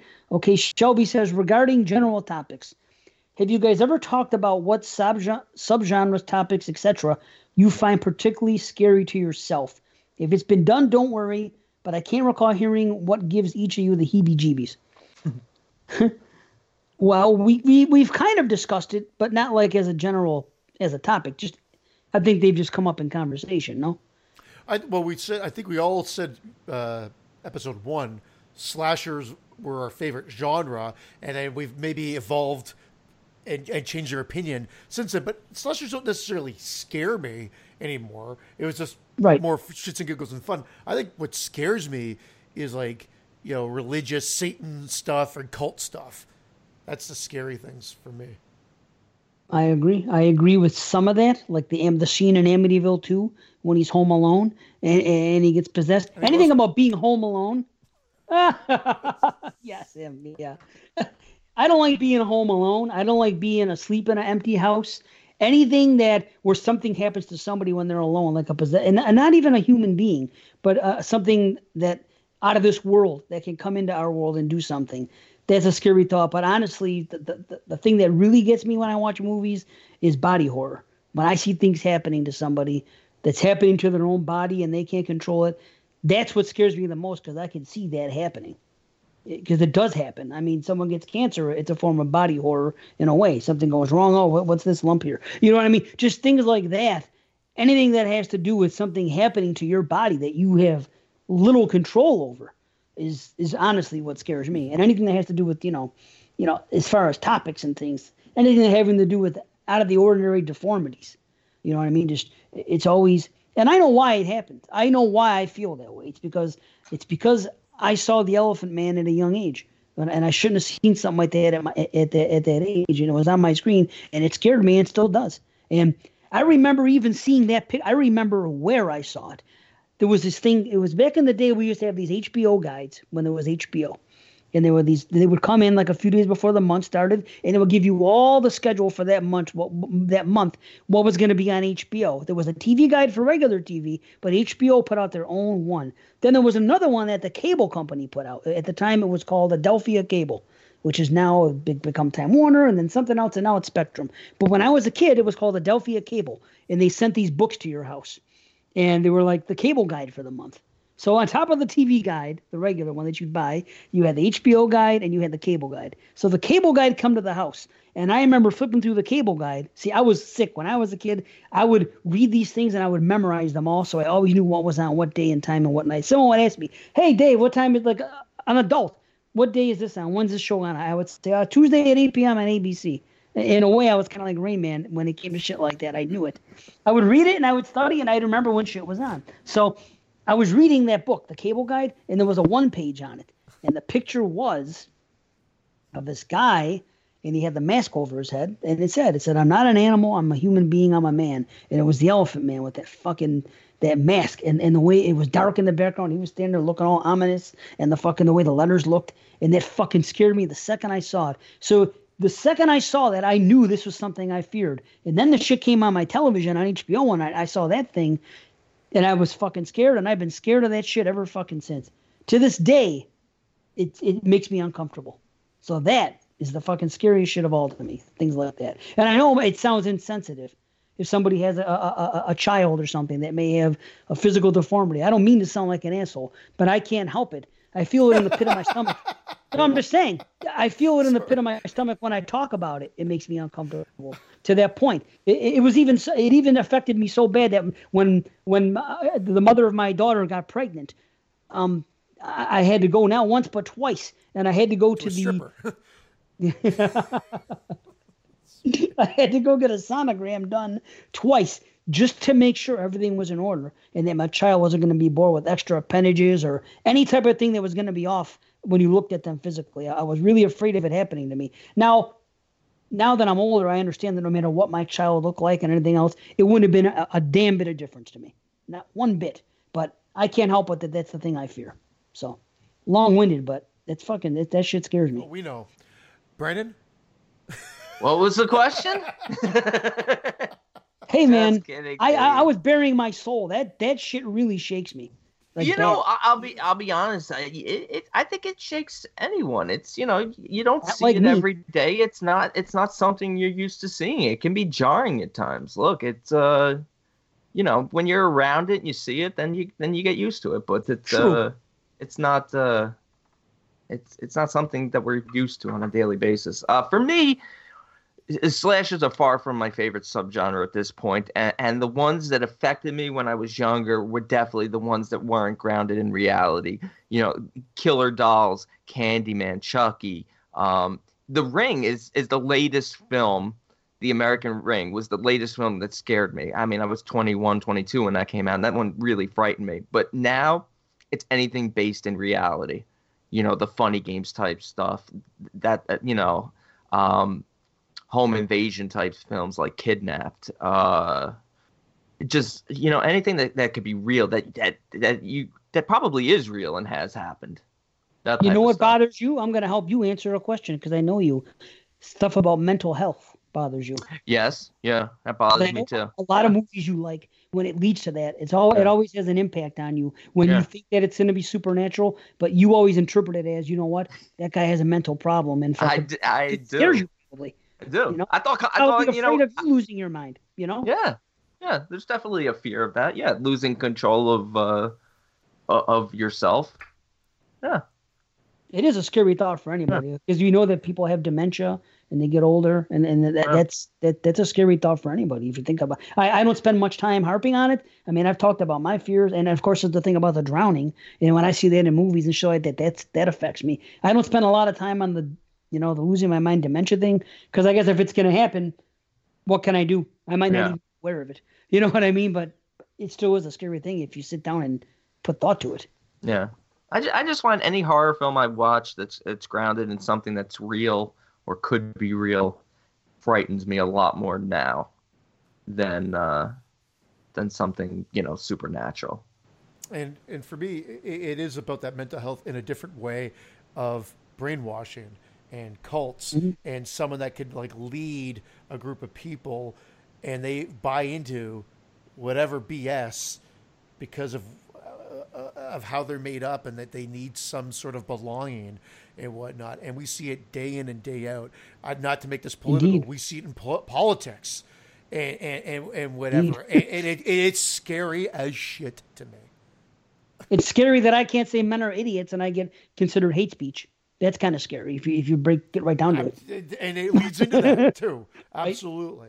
And that terrifies me, like losing control and being molded into something that you're not, or maybe that you are and you don't even realize it because now you've been led into something else, and then it's freaky. But most of it is done in the guise of religious and horrific acts of a cult and whatever, which is the entertainment part of it for me.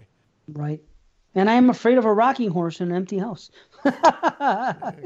It's true. Things like that come into life. I just don't like being alone in an empty house, because that's when I feel things could and would happen. If I'm in the house with any other living thing, I'm comfortable. That's why I'm so glad I have pets now, because if no one's in the house, I'm never going to be alone. For whatever reason, since I've been a kid, I have not liked to be any place alone, especially overnight. Forget about it. I'm not comfortable with it. I don't sleep well in an empty house.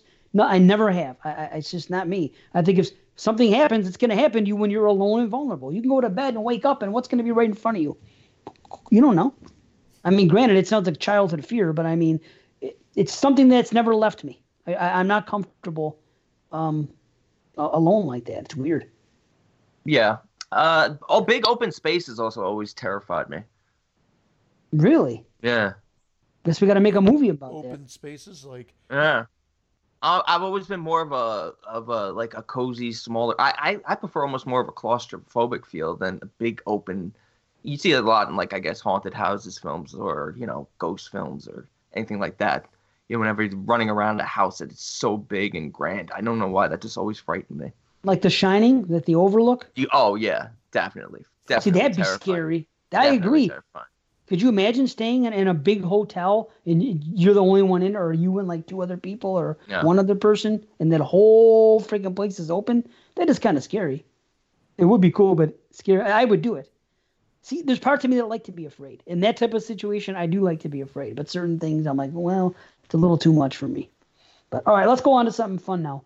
This is from our homie TMB, Travis Maxwell Boone, says, a serious knockdown, drag-out fight over which classic slasher villain would win in a fight. So this is what he says. A serious fight, if it's possible. Jason, Michael, Freddy, Chucky, Candyman, Leprechaun, Pinhead, Leatherface, Ghostface, and whoever else you guys would include. I've always said this. I think Pinhead gets the win only because he is demonic and can sort of like overtake anything from anywhere. I know Jason's superhuman and zombified at this point, but Pinhead is a demon. It's kind of like Satan's left hand like person type thing, right hand guy. Like that's how I see it. Like I think he will win over all of those guys. Fucking Leprechaun. Well, check it out. Leprechaun will get punted to the fucking side in a second. And Ghostface is a bitch. Ghostface could be anybody. Brandon could be Ghostface if he puts on a sheet and runs around. He's out before Leprechaun. He was interchangeable. I know. It could be anybody. There's been, 2 female Ghostfaces? There's been anybody. Not that sounds wrong. But you know what I'm saying. Men are dicks. That sounds wrong. But you know what I'm saying. Anybody could be, a killer under the Ghostface hood. My mother could. You know what I'm saying? Fucking anybody can be it. I mean, but anyway, my initial thought, and this is weird, my first thought was Pinhead, but then I couldn't get the idea out of my head on how quickly Dr. Channard freaking got rid of him in part 2. Boom, shows up, boom, dead. Another demon. So if Dr. Channard, so you may as well say Dr. Channard would take everybody out. That was a cop-out ending, though. That's the worst part of part 2, is how easily he dispatches of all of the Cenobites. But that's another story. I agree, but it did happen. Yeah, it did. So that's my only fear with Pinhead, is that if he could be disposed of, because honestly, I agree. That's the first thing I thought of. If they're all in this freaking place at the same time and the fight breaks out, my first thought is, yeah, Pinhead's doing what he's got to do. Hooks are coming out. They're grabbing everybody else and they're pulling them away and they're going to hell, wherever the hell he's taking them. But then I thought about Dr. Channard and things got tricky. It's true. So I'm going with Freddy. You're going with Freddy? Because he's a dream demon? He is a dream demon. I think he outsmarts everyone else. But here's the problem with Freddy. They all have to be asleep. And if they're not all asleep, then he's in the real world. And every time Freddy comes in the real world, he's a pussy. See? That's the problem. It really is. The more you think about it, the tougher it is. You know? Dr. Channard. I'm still going with Freddy. We're throwing in Dr. Channard for the win. He's gonna kill. I think we're excusing all the the real world, who defeated them in the movies, and just going straight up battle. I think Freddy outsmarts them all and takes them. And every time, even when he is a pussy and gets killed, he's never fully gone because he lives in those stupid one-liners. Eh? Yeah. Well, yeah. Welcome to prime time, bitch. That's a good one. It's a boy, not my arm. Not my arm. I can't believe people want to see Freddy. I can't believe people want to see Robert Englund play Freddy again. What the fuck planet? Robert Englund is almost 80 years old. He's not playing Freddy again. He was so bad. He was so bad in Freddy vs. Jason. That was a bad performance. He was such a shell of his former self. I don't understand why people don't look at that movie and see that. The way his delivery of lines was really bad. It was a bad performance. I'm sorry. I love him. I fucking love Nightmare on Elm Street 1 and 3, and I really like 2. I have no reason to discredit Robert Englund. As a person, I think he's great. But I do think that fucking by the time they got to Freddy vs. Jason, he couldn't do it anymore. Do the voice in the cartoon. That was flying around social media for a bit. Oh, that's fine. Not be in a movie again. And then that other fucking jerk off that's auditioning, do something different. All he's doing is emulating Robert Englund. Like, that's all he is. Right. It's like a best of thing. Okay, great. You can copycat him, but we want something different. Who's this? There's a little reel going around of a guy that is a Freddy impersonator. And he's good, but it's an impersonation. Don't you want something different at this point? Let me relay. No, they don't. They don't want something different because then they got a remake guy that did it, and then he was an ass. But I blame that more on the overdubbing of his voice, that he was so barrely and bassy in the delivery of the overdubbing, and then the froggy makeup. I thought he was probably fine, but they just overamplified his voice, and the makeup design wasn't quite as good. Froggy Krueger. He's feeling froggy. For the win. He wins out of all of them. There you go. So you think Freddy's smarter than Pinhead is what it comes down to. Yes. Okay. I think Freddy's highly intelligent. He was a fucking janitor, wasn't he? Well, wait a minute. Yeah. Hey, I was a janitor. I would have been a janitor. Top of the mops. I mopped floors. I would have been a janitor. They make good money. They make great money. Now I'm going to get fucking destroyed. We offend everybody, don't we? You think if he's the smartest, you think of something that like you're putting your brain to and you're doing something with. Like compared to all these other monsters I'm thinking of. It's not going to be Leatherface. It's not going to be Chucky or Leprechaun. I'm all that. I can't think of they're all susceptible. None of them can be smart. How can Jason be smart? Just look at him. Jason's not smart. How can Leatherface be smart? He can't be. Could Michael be smart? I don't know. Maybe he's smart enough to shut the fuck up. So maybe he's smart. I just won't pick Michael simply because of the Halloween fanboys. I'm sorry. It's like the Philadelphia sports teams for me. I got nothing against the sports teams themselves, but their fans suck so much that I'll never root for a Philadelphia team. Nice. Okay, I know who would win. I'm taking it all back. This is who was going to win. I'm throwing him in the mix last minute. The answer is Pin. For the Pin of podcasting. That's the answer. Or if you really want to get tricky with it, how about The Thing? Nobody could beat The Thing. Nobody. You could throw freaking anybody in there from The Thing. And but then somebody's going to say, well, Leprechaun might be The Thing. So it's Leprechaun that's going to win. Well, then, but it's really The Thing. But we don't know. You gotta see maybe The Thing could be inside Pin. I got it. You gotta see a tinkle in their eye. Tinkling the ivory? Talking about cat piss so much, I said a tinkle in the eye.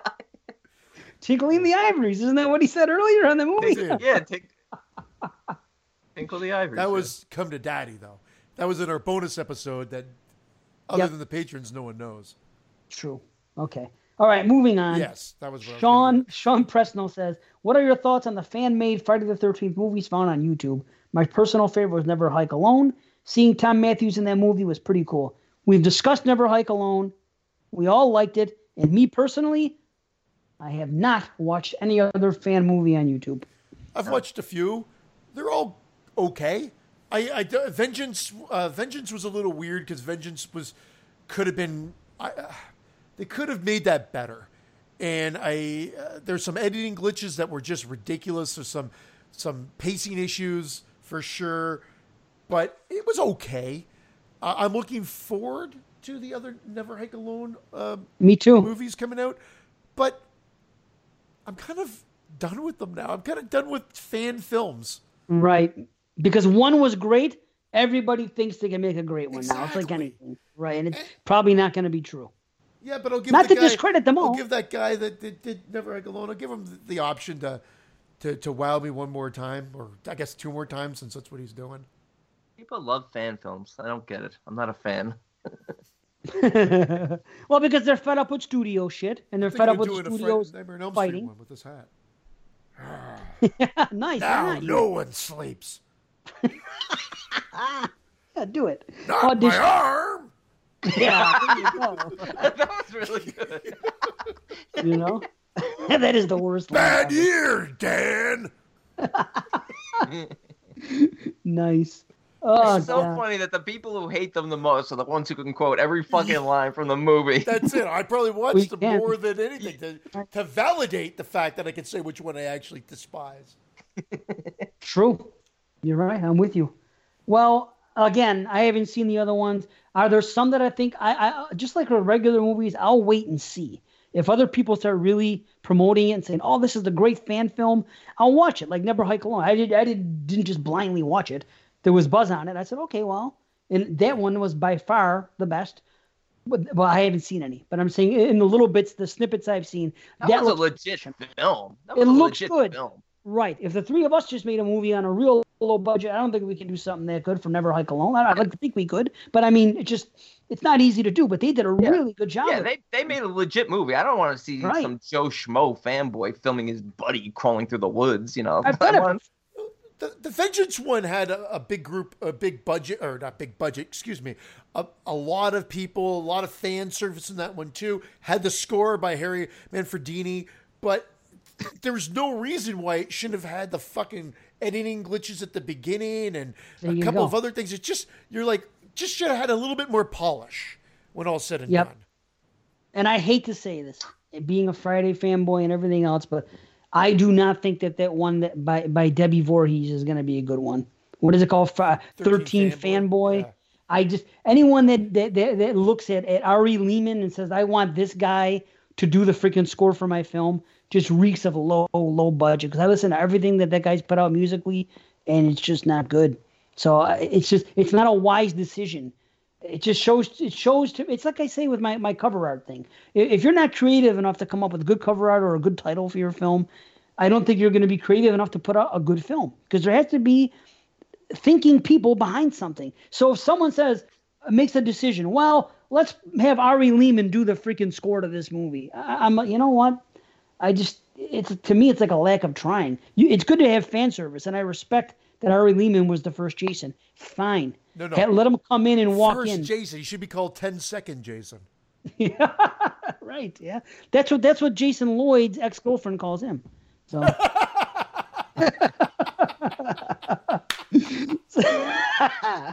So it's been done. But I mean, there has to be thoughts behind it. Let Ari Lehman walk out for 1 second and say, "Hey, that's the first time I've heard of a guy named Jace." Some stupid line that we can all, ha ha, and it's on. And he seems like a cool guy, to give him credit, Ari Lehman. I'm not. Yeah, right. But he's milking the fucking first Jason thing. Boy, he's milked that fucking cow. We'd all milk it, though. We'd all milk it. I would too. I would still have. I'd be at every fucking convention milking it. I would still try to get a 9 to 5 though, and then do that on the weekends. You know what I mean? I would still try to do something else besides just my whole life first Jason, because I was there for 10 seconds. Yeah, like I said, he doesn't go around saying I was in Manny's Orphans. Right. I'm a Manny's orphan. Oh God. Okay, let's movie, go. Brandon, in case you didn't guess. Yeah, it was their first movie actually. It's all right. He's not a Friday fanboy. He doesn't know. I know what you're talking about. Okay. Kevin Corpy recommended indie horror sci-fi film Black Hollow Cage if you're up for a serious slow burn with thought-provoking storytelling. I saw that. 7 out of 10. I saw it. I talked about it on the 2017 show. I want to say I gave it a 7 out of 10. Black Hollow Cage. I want to say that it is on Prime. Matter of fact, I'm even going to say it was the 2018 show. I'm going to be more accurate. Yeah, Black Hollow Cage. Remember I said I'm pretty sure it was playing on Prime. It was the guy, they lived in that one house, and it was like see-through. Oh, man. How can I explain Black Hollow Cage? A girl who lives secluded in a house in the woods with only the company of her father and a wolfhound finds among the trees a mysterious cubic device. Yeah, she goes out into the thing, and anyway. I talked about it on our end of year show. And I even recommended to you guys that year to watch it because it was on Prime for the longest time. Now you got to buy it from Prime. Sorry, guys. But no, it's worth a watch. It's interesting and different. I think you guys might like it. So, but yeah, I've seen that one. Okay. I'm sorry. This is the best. I went to IMDb. That's Ari Lehman's picture. You see? He really is first Jason. Like, that's his first picture that pops up. That's he doesn't even have a headshot. It's this picture. That's like having a little boy that played Michael Myers in the first one. They got Michael. They got his face and having Michael. That as you know?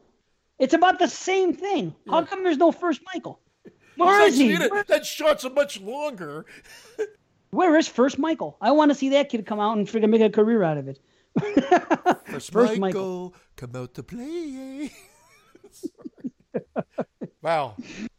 Let's go to some messages here. Here's one more bonus question. Oh boy, here we go. Here's Scott, aka Chris. I have some topics I wouldn't mind hearing you talk about. Number one, when did you first discover Italian horror? What's the first Italian movie you ever watched? What are your top 5 favorite Italian horror films? Mine was South by the Cemetery in '87. Blind Rental. Didn't see another Italian horror film until 2016. That guy that I followed, he really used to write for Gore Zone and Fangoria. He had his own magazine, Deep Red Horror Magazine, and a couple of cool books. And he did the Gore Score. Chaz Bolin, I think his name was, if I pronounce his last name correctly. And he had a huge hard-on for Italian horror. And I used to read about it in his articles and in his books, Horror Holocaust and the Deep Red Horror Handbook.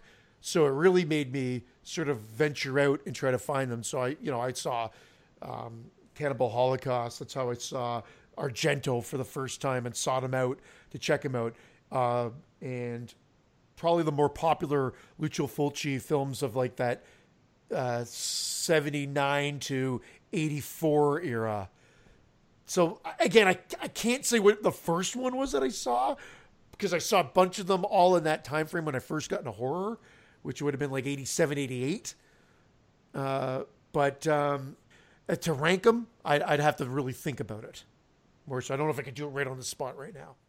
No, it's not easy. I mean, for me, when we were renting all the videos in the 80s, I may have seen an Italian horror movie not knowing it was an Italian horror, but specifically, I remember us ordering Suspiria because it was advertised in the Fangoria, the letterboxd edition VHS. It was $89. We chipped in, we bought it, we watched it, we loved it, and that's what I remember. It was Suspiria. Now, I remember renting Make Them Die Slowly, which also is, I don't know if it's the edited version or the alternate version of Cannibal, whatever the hell it's called, Ferox. Cannibal So Ferox, I guess yeah. I guess that could be Ferox. considered Italian, right? Yeah, that's Italian. So that one I would say, and then anything other than that, I guess would have been like Zombie, maybe. Yeah, Zombie. That was the Lucio Fulci, and that one, and City of the Living Dead, which was, I think, The Gates of Hell at the time on VHS. Right. That's the one. That one and Seven Doors of Death or The Beyond. But it was like one of them was really chopped up to shit. I think it was The Seven Doors of Death or something. So you watched them that young, Christian, Italian horror films? Yeah, well, when I was getting into it, I was into slashers, and I was a gore hound. So I really wanted to see. I would hear he'd rave about these movies being gory. Yeah. So then the gore hound in me wanted to find these films. I wasn't always lucky. I had 2 good video stores in our area, but it was a long time before I really got to see like the Beyond Uncut or anything. I want to say my first Italian horror film was probably in my 20s, in my early 20s, when I really started just renting anything and everything horror, whether it was Netflix, Blockbuster had the mail away service too. I was working, I'd worked for years at Hollywood Video and Blockbuster, and that's probably when I got into it. And I want to say it was probably something like, My Dear Killer, which was my number one for what year was that? Was that 70s? Is that 76? Now I'm drawing a blank on what year that was, but that was probably one of the first ones. And then I got into Argento and Fulci and stuff like that. But I can't remember. 72 was My Dear Killer, but I can't remember seeing any Italian horror when I was younger. Well, it was a neighbor. That neighbor that I saw Nightmare on Elm Street for the first time by accident, Silver Bullet, and they had Creepers. Now, I didn't know it was called Phenomena. It was Creepers too. With that fucking killer cover. Well, they still have it, but with all the insects coming off and half of her faces, and I saw that there. That was a cut version, but it scared the shit out of me because I was a little just on that cusp. Not young, like my daughter's seen, my son's seen worse than I ever saw. I would have never been able. I saw The Innocents. It scared the shit out of me when I was at a younger age, and I caught Friday the 13th by accident, like I've talked about it many a time. But it wasn't until I was like 13, that I was starting to see those ones by accident. And at 12 and 13, I was still scared shitless. It was 14 when I really started embracing it as like, if things scare me, maybe I want to be their best friend in a sense. Like, keep your enemies close to you. If it scared me, maybe I want to absorb as many of these as possible. And I just became a fanatic.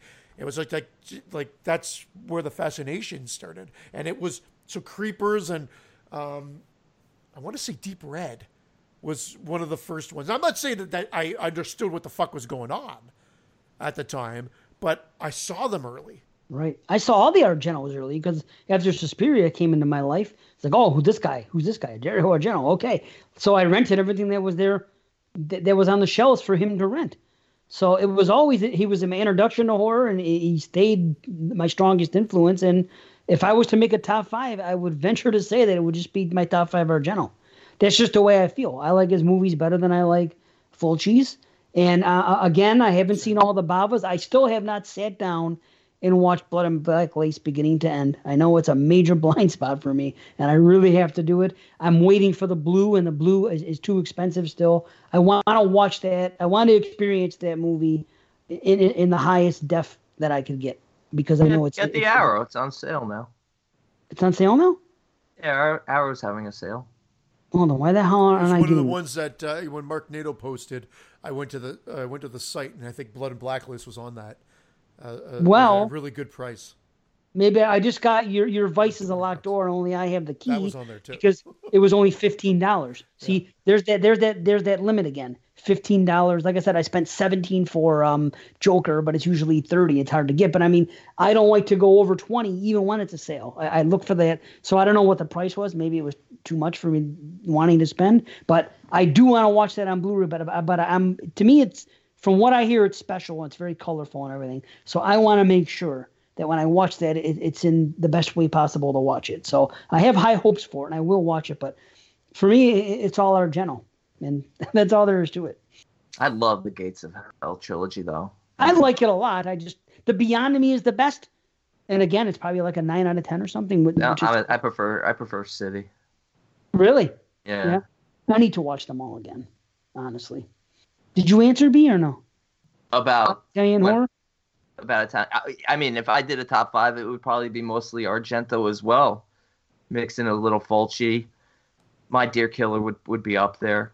I mean, I love that film. That was like one of the first Italian films I saw, Italian horror films I saw. And for the longest time, I couldn't remember the title of it. I just remember asking people, the mirror rolling down the hill. And somebody figured it out for me and told me about it. And I'm obsessed with that film. And I just, I've seen so much Italian horror now, but it still comes back to the classics for me. There's a lot of good stuff, but, there's a reason why people talk about Argento, Fulci, Bava. Those are still the best. They are. Sure. There are definitely some hidden gems in there, but, again, my knowledge, while I think is pretty decent, is still nowhere near, others who are obsessed with Italian horror. And you can get confused. I mean, some of these films kind of bleed into one another where you're like, oh, wait, is this one that one? So you can get confused very easily. Red Queen Kills 7 Times was a good one. There's a bunch of them. Yeah, and like I right on. Probably more like you two in the big picture. I may have started watching them, but like I haven't really ventured out to find anybody new. All the buzz, the usual suspects: Argento, Bava, right? Michael was it Sauvier that did? Yeah. Stage Fright, The Church, and fucking Cemetery. Yeah, dude, those are good movies. Like that's those are like the names that really. And then I guess Lamberto Bava, because Demons was one of the ones I saw out of the game. Lamberto Bava's done some great films. Demons and Demons 2, which is why that Demons, and I love Demons 2 now. It was always available cut, and it was still enjoyable. But Demons I saw like really when I first got into horror, and I loved it. So it's always had a kind of a special place in my heart. So, but anyway, we could talk and shit. But that's nice. Like kind of the usual suspects. Nice, yeah, I feel you there. Okay, let's go in number 2. This because he did like 5 of them. What Killer Bear movie do you like better, Grizzly or Prophecy? I have only seen Grizzly, and it was for the first time 3 years ago, and I enjoyed it. I have not seen Prophecy yet, so I can't answer. I like Grizzly better, but Prophecy, the sleeping bag kill, is fucking hilarious. I've seen that. And it is. And I'll have to go with Grizzly as well because I have Prophecy because it's on Prime, I believe, here to watch. It's been on I've downloaded it to my iPad to watch, and I still haven't watched it yet. All right, then. No. Okay, number 3. Yeah, do it for sure.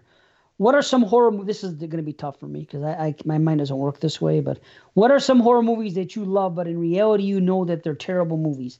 Guilty pleasures, so to speak, even though I don't feel guilty about any horror movies I like. You know what I mean? Again, you guys know how I talk, and we even discussed it last night, and B understands what I mean now. Finally, it's sunk in, where to me, best and favorite are the same thing, and if I love a movie, I think it's great. So I always it's tough for me to have. Overdrive. I know deep down it's not a good movie, but I love watching it. But the things that I feel are guilt that I could be considered guilty pleasures for me are only because of like not horror, no horror at all. Like the only guilty pleasure I would have, and the only that could fall into that line is like the Golden Girls. I love the Golden Girls. Would I I want? I'm not embarrassed about it, but it's still something that I would feel weird. I don't know. I can't even explain it. Or Grease and Grease 2. I love those movies. You know what I mean? But they're not guilty pleasures, but they're not also something that actually, at this point in my life, I don't care. But I mean, at a time, once upon a time, I wouldn't advertise it to people, I guess, is the best way I could. But when it comes to horror, again, anything that I think is great, to me, is great. I rate it high. Mm-hmm. I don't care. Obviously, I know that I can't even think of a movie like on my top 20 or something that I can't think of a good, I can't put it into words. I can't think of a good example. I get the question, but like I don't know. Like I love like M. Night Shyamalan films, and people are just so critical of him. So is it a guilty pleasure? No, I enjoy him, and I think people are too tough on him. But you don't think they're bad movies? No, I don't. That's what I'm saying. Don't. He says movies that you know that they're terrible movies, but you love them. See, to me, there's no existence there. If they were terrible, I wouldn't love them. If I say a movie's terrible, I don't love it. If I think I could say a movie isn't made great, but I still love it, doesn't matter. But that's two different things. Maybe the later Elm Streets. Like I could, I don't watch them a lot. But I don't watch them a lot. The Friday 13th ones I watch. Yeah, but you don't love them. No, I don't love them. But I'd watch them. But they're no. Yeah, it's hard because I used to be like that, where I would probably say, oh, I want to watch, Freddy's Dead or Jason Takes Manhattan, but now I don't. But here's the deal. The Friday the 13th franchise is the only franchise where I will watch, not Jason Goes to Hell. I will watch every movie in that franchise, even if I don't particularly like them or rate them high. I've seen them so many times, and they've been such a part of my life. And there's just something about that franchise that's fun. It's almost like being part of a family and knowing the cast. Even if you don't know it's almost like a cult. Something about the Friday the 13th franchise. I feel good watching them, even the bad ones, except Jason Goes to Hell. But it's just like, yes, I will rate whatever I rated Jason Takes Manhattan when we did the show, 3.5. As low as I would still rather watch that than another movie that's 5 out of 10 that I rated from 2016 that I watched. And I'm the same way, and I will always be the same way. And I also watch Jason Goes to Hell too, but that's where we differ. But I hear you. It's weird. Yeah. I can't explain why. I just feel something watching it. Maybe it's because I grew up with it. Whatever it is, it's my franchise. And I know like other people like Venom and like JP, they rate them high. Like they're doing that countdown with Becca and the Mike of Madness, and they're rating Jason Takes Manhattan 7 out of 10 and shit like that. I'm like, what the fuck, really? That's fine that you love it. And I know that I'm just as big a fan of the Friday franchise as they are, but what separates me is that I can still objectively look at it and say, it's a 4 out of 10. It's not very good. I don't hate it, but I do get angry at it because I know that Jason and what that franchise was in the first 5 movies to what it is now angers me. I don't look at it and say, well, my boy Jason is in it, so I'm blindly going to love it. I can't do that. I can look at it and say, because Jason's in it, I get mad that it's not better. I guess that's the best way I can describe it. But 4, what is your personal scariest horror film ever? Does anybody have one? The Shining scares me just due to a couple scenes that really scare me. I'll have to go with The Thing because it's one of my favorite. But The Thing and Dawn of the Dead. Because Dawn of the Dead, I look at it beyond the zombie factor. And I just look if society went that route and the chaos that it would ensue. And The Thing, because I generally think, again, body horror we were talking about earlier, and losing one's identity and someone being someone that they're not is a creepy concept. So I'll go with those two. Don't have one. Don't have nothing scary? Nothing scares me. God bless you. Okay. Actually, no, I'm not jealous. I'd rather be scared. But anyway, okay. 5, are there any horror films that you just don't like at all, but most other people seem to love? He has a bunch. Hellraiser, I've seen the first 2, I don't like them. Dawn of the Dead, Candyman, Maniac, Deeper, he goes on and on. It Follows, Krampus. There's plenty of others that, those are a few that I hate, but they seem to make most other horror fans erect. I can't honestly think of one for me. Something that I don't like at all that everybody else loves. See, don't like's a strong word. I mean, it's like because there are tons of movies like that I'm not as high on as other people. Greasy Strangler I don't like, and I know a lot. It seems Greasy like a lot of Strangler like is a piece of shit. I'm with you. Greasy Strangler is one of the worst movies. Yeah, a lot of people like it. A lot of people like it. Terrible. The Barn is another people. A lot of people seem to like. I think just trash. I liked it the first time I watched it. I watched it again, and I was like, it's not that good. It's like a 6 out of 10 for me, probably. I can't think of anything that's like a heavy hitter that everybody loves and I don't. Maybe Aliens. I don't love Aliens. It's probably my least favorite of that franchise, but everyone loves it. So I guess that's one. I'm not a big fan of the Alien franchise, period. It just was never my thing. I'm not a huge sci-fi horror person. I like sci-fi. When it's mixed, I'm not huge on it. Right. I don't know. It's not easy. See? He's just sitting there, not even paying attention. No, sorry. I was looking You got at something my going on, IMDb. buddy? No, I was looking at my IMDb to see if I had anything that would kind of refresh my... Not off the top of my head, no. I can't think of anything that was universally loved that I hate. I don't know. There's movies that I rate lower than other people. Like Black Christmas, I'll say an 8 out of 10 and isn't 10, and I'll tell you why. You know what I mean? But I mean... Like, I didn't hate It or It Chapter 2. I liked both those movies. Right. I was not nearly as high as everybody else. Yeah, and that's how I am with films like Midsommar, with The Lighthouse, with tons of films. But I liked them because it just, I don't know. They didn't blow my socks off. Right. Even Hereditary. I like Hereditary on the second watch. Didn't like it as much as the first time.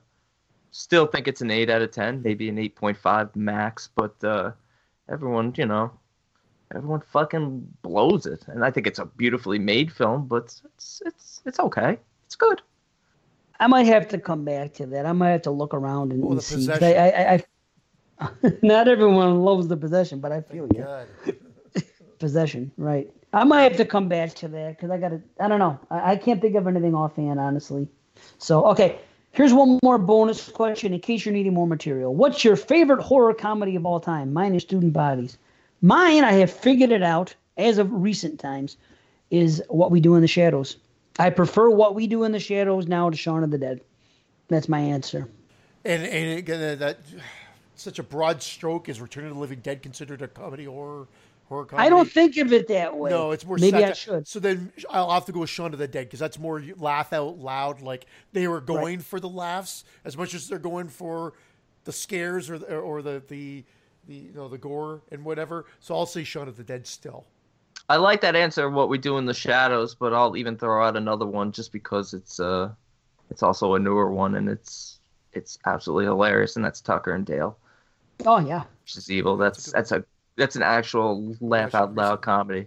Because I would have said Fright Night because it's one of my favorite movies, but it's not like a laugh out loud. It's more of like a self-aware type. Right. Whereas What We Do in the Shadows, Shaun of the Dead, Tucker and Dale, you actually laugh from them, which is rare in horror comedy. Nightmare on Elm Street 4 and on are more comedy horror than Fright Night and Return of the Living Dead.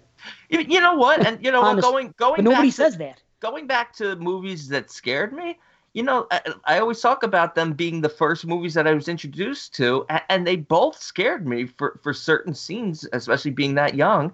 And Fright Night and House would be two of them because Fright Night, every time that werewolf comes running out of that room in slow motion, and then Roddy McDowall stabs him, and he falls over, and you see him crawl under, and he's reverse transforming. That was always terrified me as a kid. And House.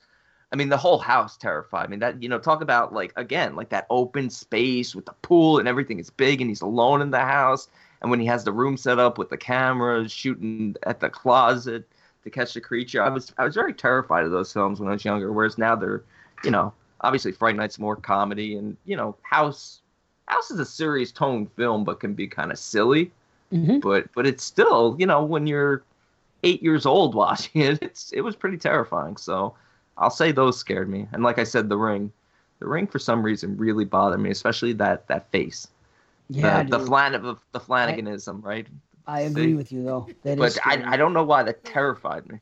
Ju-on scares me too. So yeah, Ju-on's yeah. Yep. Okay, so just a few more, and these come from Robert Dennis. Number one, will Ari Aster move away from horror? And if so, what type of movie would you want him to make? I think he will. Isn't he making a Viking epic next? Yeah, but I guess it's still going to be horror-based the way Lighthouse. No, I know. Not that. No. That's why I got confused. No, that is Robert Eggers is making the Viking thing. Oh, Robert Eggers. Correct. I'm confused. It's okay. Ari Aster, I definitely think is going to move away. I wish he would stay in horror, but I think he'll do some other stuff. I don't know. Maybe not, though. Everything he's done has been pretty horror-centric, but it's also had a lot of drama in it. So it's hard to say, Is there really talk of him moving away? Because he just says, "Will he?" That's his question. Do you think? Yeah. Oh, okay. Will he? I don't think he will. I think he's found his niche, and I think it appeals to a pretty wide audience, beyond horror too, because it's intelligent stuff. Yep. Even if it's like a drama thriller, I'd be happy with that. Yeah, and that's still that's where we come into is it horror? That they're still going to fall under the banner of films that we probably count on our lists anyway. Dark thriller, drama, mystery. Right. Yep. What do you think? See, same thing. Yeah, I think you could do he'll move into that ICU realm, Brandon. Where it still can be borderline. Yeah. Taken as a horror film, or I think you'll always have a thriller element to it. Yeah, that's right. He'll be the thriller. He'll be the thriller king. He'll be the new one that takes that title. He'll be the thriller in Manila. Okay, number 2. What is the upcoming 2020 horror release you're most looking forward to? I gotta tell you, I'm in the dark. Even though we did that bonus show last month and we talked about what new was coming out, off the top of my head, I can't think of what's coming out this year. Maybe you guys can help me, but I don't remember. I don't really remember anything much more, and I wrote even a list to get me primed. I'm looking forward to Halloween Kills. I don't care. Fair enough. So am I. Oh, that scared the shit out of me, Brandon. That's the movie right there. That's what that's gonna happen. Like that door just fucking open. Right. I thought he was gonna kill me. Yeah. Candyman. The trailer recently dropped. I checked it out, and it has me intrigued. I'm interested to see what they do with it. Also, Saw. I love that Saw. Looks good. Brandon, yeah. I'm with you, man. In fact, I have the reverse opinion of Candyman. Candyman looks messy. Maybe it's the way the trailer was done. I don't know. Saw looks interesting with Samuel Jackson and Chris Rock, and I watched that trailer play out, and it looks great. And anybody that was posting, oh, look, they ripped off the Dreamcast logo. I'm like, have you ever watched the other fucking movies? That logo's been around. That whole spiral thing's been around since the fucking beginning. Yeah, it's fine. I think it's gonna be something different. So I'm looking forward to that. But the Candyman trailer intrigued me because it's a sequel. Yeah. It's a sequel. That's true. So I'm intrigued, and they have one of the characters returning from the original, and I know they talked that they're going to mention Helen's name in this. So, it looks good to me. I'm interested in seeing this movie, The Hunt, that was pulled, and now they're going to release it. So I have an interest for that. But going just off cover art alone, because you know me, let's see if it ends up being true. I want to see Antebellum. That's the cover that strikes me. Granted, you look at it and you'll say, doesn't look that special. Hey, I saw the trailer for Antebellum. I can't really tell what the hell it's about, but I'll still see it. That's the one right now I'm saying I'm looking forward to is Antebellum. So we'll see. Okay, number 4. Number 3. What horror film needs to be remade the most? I'm going to stick with what I always say, The Funhouse. I want a damn good version of The Funhouse, better than what we got. I think would be great. And I'm going to go with my always cop-out answer, which is Friday the 13th, the way I want to see Friday the 13th done with Mrs. Voorhees. Uh-huh. And she's in a movie. And a hint of Jason. Naomi Watts is in a movie that's coming out this year, another horror movie. Is she? Yep. Because that's C's pick for Mrs. V. Yeah. You know what? I'm pulling this out of my ass only because I was just brought up 2 films that I watched as a child. I'm going to go with Troll. Wow, interesting. Troll. That is out of your house. Holy shit. Wow. You know why? Because I loved that movie as a kid, and watching it as an adult, it's really just boring and bad, and I just don't like it anymore. I think I gave it like a... But I love it. It's Italian, isn't it? It's Italian horror, isn't it? That could have been your answer. I'm a troll. You want the meatball? I thought the second one was. Psych, I'm trolling you with the meatball. Was it an Italian company that did the first one too? I think Troll was Italian. I thought it was Empire. No? Troll is my favorite Italian horror film. I'm telling you, I think it's Italian. I think it is too for some reason. Or maybe Troll 2 was Italian. Troll 2 is Italian. Troll 1 I thought was Empire Pictures. I don't know. Look and see while I'm... Julie Ray-Dreyfus was in Troll? Yeah. Sonny Bono was in it. You wrecked my new Sonny Bono wig. Damn you, Leatherface. Okay, number 4. The three of you have discussed making your own horror film. Have you decided what kind? Found footage, slasher, etc.? I would assume a slasher, but I don't recall you discussing it. Well, we've discussed it a lot here. We have discussed it, and I guess, again, if we go with the one that I've envisioned as like being the first one that Brandon's so interested in being in because he can act so well, is a found footage slasher film. Right on. So a little bit of both. I think it's a good idea because you haven't really seen a found footage slasher film. But of course, I'm interested in making a deeply psychological horror film. That's our third one. This is the plan. The fourth one, it's true. It's true.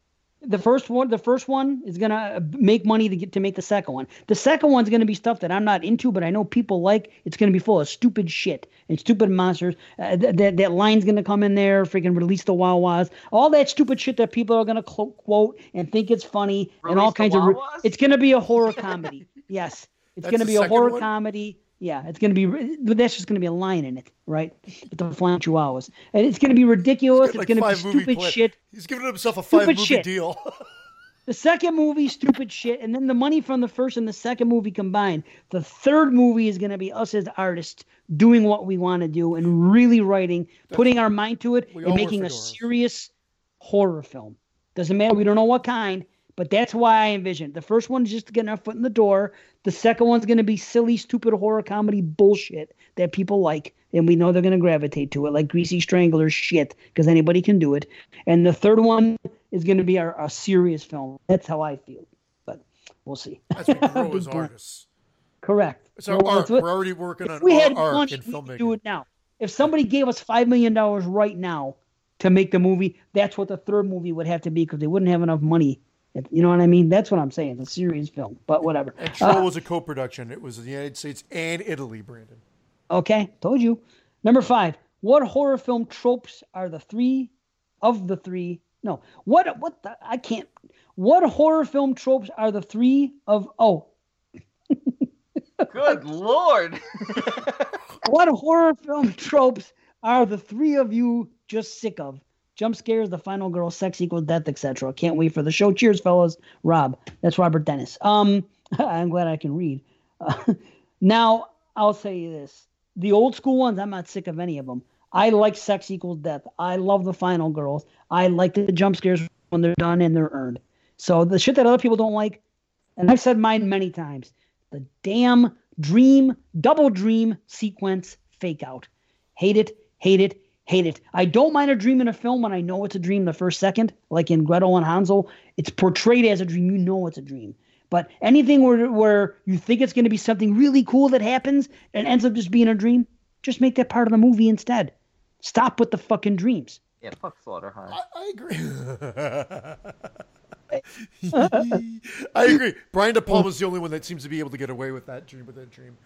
But I agree with that. I would also say I'm pretty cool with most of those other tropes, except for it's just a cat that's been locked in the closet for 15 weeks or whatever, or it's a rabbit making the noise in the forest when they turn around. That shit I'm done with, and that was like a shitty trope from way back when. Or the whole head fake of scary music when someone's walking and it turns out to be nothing. How about the foreboding music when you cut yourself shaving, like in The Slayer? I'm sick of, my phone just died, no reception, the car won't start. It doesn't happen anymore. All cars start. We did a thing on this. It was our deep dive topic on WotC. I don't know how many episodes, but we only have 10. So go back and look at it, and I go in depth about 3 things that really bother me. So, and Watson did the same, and it's a really good listen. Have you ever told the Watt part of the Z that none of those 10 have ever come into a top 10 of a month because Jason Lloyd's never released the numbers of the month that you guys ever released an episode? Did he recently release one? Yeah, for January. Yeah. Or did I dream it? No, and Watsy wasn't there? No, I don't think you had did you have a January release? We have one every month. Well, then, no, I think he let it out early February. It might have been late December, early February, and there was not one that dropped in January. But if one dropped in January, then you didn't make it. Oh, we made it. So there must have been a problem there. I got to see what's up with that. His and hers. Yeah, JP was all over that list. Yeah. But we were still number one. We were still number one. I got to go back and see what's His what. and Here. hers and 22 Shots took up pretty much the majority of that list. Well, how could there have not been a Watsy? Watsy would have been number 3. He was on our show for the top 19 of 2019. So I have a feeling you released one in December, and by the time he edited the January one, it was released in February. Or it was dropped on January 29th, which then it wouldn't have counted for the numbers because you wouldn't have gotten enough downloads. That's probably what happened. That's probably what it is then. But I just wanted to make sure I rubbed that in. Okay. Thank you. Because I'm an asshole. Hear that, Watson? Okay. All right, B, take over. Are we okay, C? Are you cool? Yeah, we're good. Oh, we want to... Okay, hold on. You got the Facebooks. If you want me to talk topics in the meantime, I got topics. No. I got shit written down. I've been meaning to vent. Okay, go ahead. Vent something. No. We vented already. I closed it up. I thought we were going to just do it like next show or something. Warren Money, what has been your favorite moment from the first 100 episodes? Oh, we should have said that for episode 100. What if it happens next episode? That's my answer. That time on episode 100 when it was about an hour into it, and Brandon said something, Christian didn't understand what he said, and then I didn't understand what he said, and it was something different. That's my answer. And it turned out to be incredibly racist. That was a fun moment. The Colored Bear friggin' drama. Too bad they never heard it. The only time I begged Christian to edit the show edit that part out. That was funny. It was funny though. And the one time when I think it was on the Slasher show, when Brandon actually said cinematography after we had been busting Christian's balls for months about doing the same thing, and then he ended up saying it by accident. That was awesome. Cinematography. Agreed. Too many to name, huh? I know, it's tough. It is. Christine, what is the hardest part of podcasting and what is the best part? The hardest part is watching certain movies when you're just not in the mood to watch them. Yep. Without a doubt. That's the hardest part. Best part is Dave. Just Why kidding, me? C. Just because I didn't want to say C also, but it's both of you. It's the co-host. It is. Yeah. No, it's true. There's no way I'd be podcasting this long if I didn't enjoy doing it with you guys.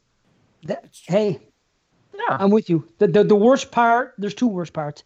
Watching the movies and running out of time and not being able to give them the proper, time you want to give them, and maybe not being enthused to watch that movie that particular day. And when we're sitting down recording, when there's a time crunch, when I feel we only have this much time left and this, and then it's in the back of my, instead of just me being relaxed and laid back and enjoying myself, I'm thinking about other shit, and I'm thinking I got to get this in before we get off. We got to discuss this. We got to do that. We have a time limit. When there's a time limit, that's the only part that fucks up my stomach and shit, and I'm not as comfortable as I like to be. But the best part is us just naturally having our conversations and doing our thing.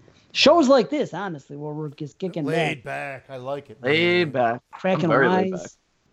Oh, what are the best part is doing the show. I actually hate editing it now. So that was yeah. Because pretty soon you'll be no offense, editing. But pretty soon you don't have to. Yeah, well, you guys get to do the show and go on with your lives, and then I've got to. I'm not saying I actually like to edit stuff, but then this eats into a schedule of I could be watching movies, but no, I've got to edit now and right. whatnot. So sometimes it's a love-hate relationship. I'll say it's just that because I do enjoy seeing it all come together, but that's usually when there's visuals involved as well, and it's a movie or something that we're doing for fun to skit. But when we're doing the show and it's just audio, I'm not as enthused, to be honest, from the editing standpoint. Well, let me ask you this: Are you going to change anything about it after episode 100, or are you going to continue to do it the way you do it? Absolutely not, unless the patrons want me to change something. I mean, this is what the goal is. At the end of the day, this is the show that we've created. This is the show we like, and we're assuming this is a show that you want. Now, the only my only thing would be that we've given them the uncut version, which is totally uncut. Are they going to want an edited version? And that's something that we can discuss, I think, with the group. It doesn't have to be something we discuss here. That's a patron-only discussion. Okay, that's what I wanted to know. Is the burden going to be lessened? It will be very, I've already gotten into a habit in the last 6 months that has made me streamline the process, which will lead into fucking Watson's nonsense questions later. I joke because I know that he's giving me a little grind there too. So. Okay, how about the Boo Birds? That's the pop. That's the thing I don't like. Look what happened to us on iTunes. We all of a sudden we got these freaking 1 stars that have come in the last, a couple weeks since the announcement. Nobody said anything. The funny thing is, some people have come on there and literally given us 5 stars and saying I'm not going to continue to listen when they go Patreon only, but I recommend that you do it. Or so, like nobody's come on and said about it on even iTunes. I didn't even know this existed on iTunes. I'll tell you right now what it said. Yeah, I will read them to you. But what about what happened with you this morning when you put on the different. YouTube? That's YouTube thing. We have a 4-hour or 3.5-hour show, 3-hour 20, whatever the hell it is. The last episode, the YouTube version. I pop it on YouTube. It uploads, which takes about 45 minutes for roughly an hour, maybe by the time it processes or whatever. It had been processed so that it was uploaded, ready to view for less than 10 minutes, 2 thumbs down. No one could have watched it. If they watched it, they watched what we've always had, which was the opening, and maybe that. We had guest stars on there that deserved better, but that only came. I don't care if you hate the show or not. There's no fucking comments made. It was 2 thumbs down because it can only be because we've decided to go to Patreon and they've decided they're going to thumbs down everything we've put out. We've never had this before. People can hate the show all they want. As I jokingly said on Facebook, it boggles my mind that you would hate it. But I'm prejudiced. But the reality would be you could hate the show, but tell us why you hate it. Give us a fucking comment. You're selling. You went to Patreon only. So be it. I don't agree with you, obviously, but so be it. But don't hide behind a fucking thumbs down, you fucking skunks. Lowest common denominator, human beings. I fucking hate you. See? And that's the same shit that some people did. Here, we have 169 ratings. It was 170 yesterday. And before we had like 2 that were like a 1. And most of them were 5s, a couple 2s and a 3, right? And all of a sudden we have like 5 freaking 1-star ratings. So I went on the Patreon. I said, guys, please up it because I don't want us to go to a 4.5 now total. The more ones you get, the longer it's going to. So people are pissed off. The Boo Birds are coming on there and just giving us 1 star. Meanwhile, though, a couple people came on. Like someone said here, it was in February. And it says, great work, gentlemen. And come on, people. $1 an episode. Everyone can afford it. Count me in to continue listening as long as you keep it up. Okay. Then someone says, I got to give them up because they are going Patreon only. Sorry, guys. They are a good listen, though, so go ahead and join their Patreon. And they gave us 5 stars. That's cool, though. Right. I mean, at the end of the day, you could give us 1 star and voice your opinion why, but just at Correct. least give a fucking opinion. Right. That's Tell a us cop-out. why. Just by putting a star rating there. Cop-out. Voice the opinion. You don't have to join us. Trust me, we want you to. Right.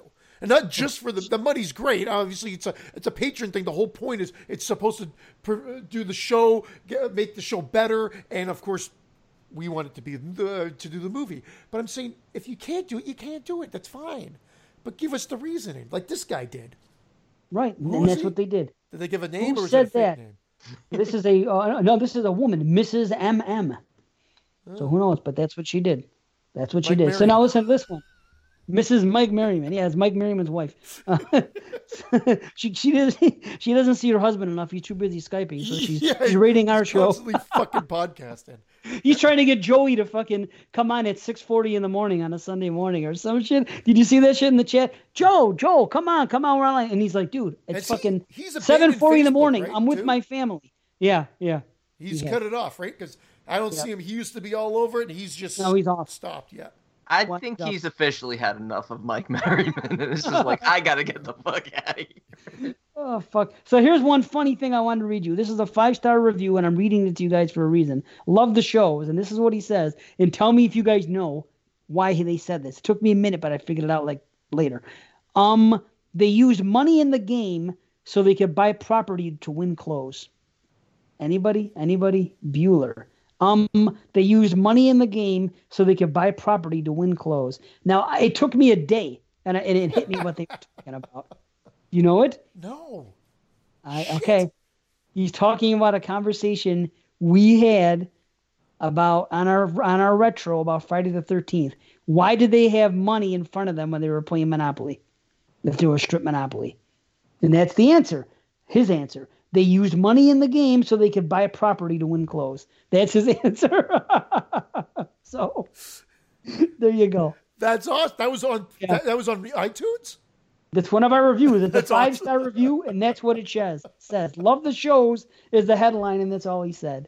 So, CBM007. I don't know who it is, but it's great. That is great. Awesome. So anyway, where were we, B? Keith, my question is, when are we going to finally get the video of Christian falling asleep during recording because he decided to drink a glass of wine? Ah. I saw that question, actually. There is video, but I'm off screen because I knew I was falling asleep. I turned my camera off, if you remember. So it's just the logo. So the recording exists, but I'm not on screen asleep because I was smart enough to realize this is when you guys were reviewing Starry Eyes. And I started going, and then I just started snoring. I got to stop us for a second. Okay, Heather and Scott left our group chat. And I figured it was because they were recording, and now Watson has left the group. Oh, yeah, okay. I don't know. They left the group? Maybe because Top 100 is due today, and they're figuring there's not going to be any more discussions? Oh. I have no idea. That's my guess. I don't know. It's kind of upsetting me. Okay. They're just going to be in the other chat, the horror podcast people, which is going to take over the Top 100. When did it dawn on you that your podcast was actually really good? I wasn't aware of this, so it's just dawning on me now. I thought we had chemistry out of the gate, but I didn't know anything was going to be done. I always made that joke because at that time, Skeleton Crew reigned supreme, and it was episode 10. Episode 10, I told Dave after I edited, as I was editing, I think I told both of you guys, I said, this is going to be our highest listened episode at the time. I will say something. I was going to say that, but when I just went back to look at all our first shows and everything else. I'm going to say that episode 8 was something that I was very happy with. It was Rosemary's Baby and the Witch. Yeah. We really get into some good deep discussions in that one, more than we had in the past. When I look at the other stuff we talked about, something about that show. And then we did Cloverfield and Cloverfield next, and then number 10 was 40 Years of Favorites. Now that's horror. So I'm going to say, and then after that, number 11 was The Invitation, and we got deep into that discussion. So for me, I'm going to say episode 8 is when I think it took 8 episodes, and then the discussions we had about Rosemary's Baby and the Witch were really good ones. So I that's my answer. We're very civil to one another for the first couple of episodes too. I'm saying there's some jokes, True. And there's some humor, and then it's episode 4 that. That's where I think Top of the Mop started and everything else, and it just sort of went from there. Yeah, it's very weird. I remember listening back to like the first episode, and I don't know, I felt like I was like very proper. I was almost like Jeremy. I was leading us out of the show. Hey guys, you have anything else left? I was like, what the hell is this? Like, because the only thing I knew was 22 Well, that's all shots. you knew, right? Yeah, exactly. So that's I was like, and I'm like, fuck these guys. Let's just roast them every episode. If you guys could remake any horror flick with money being no object, which one would you choose and who would you cast?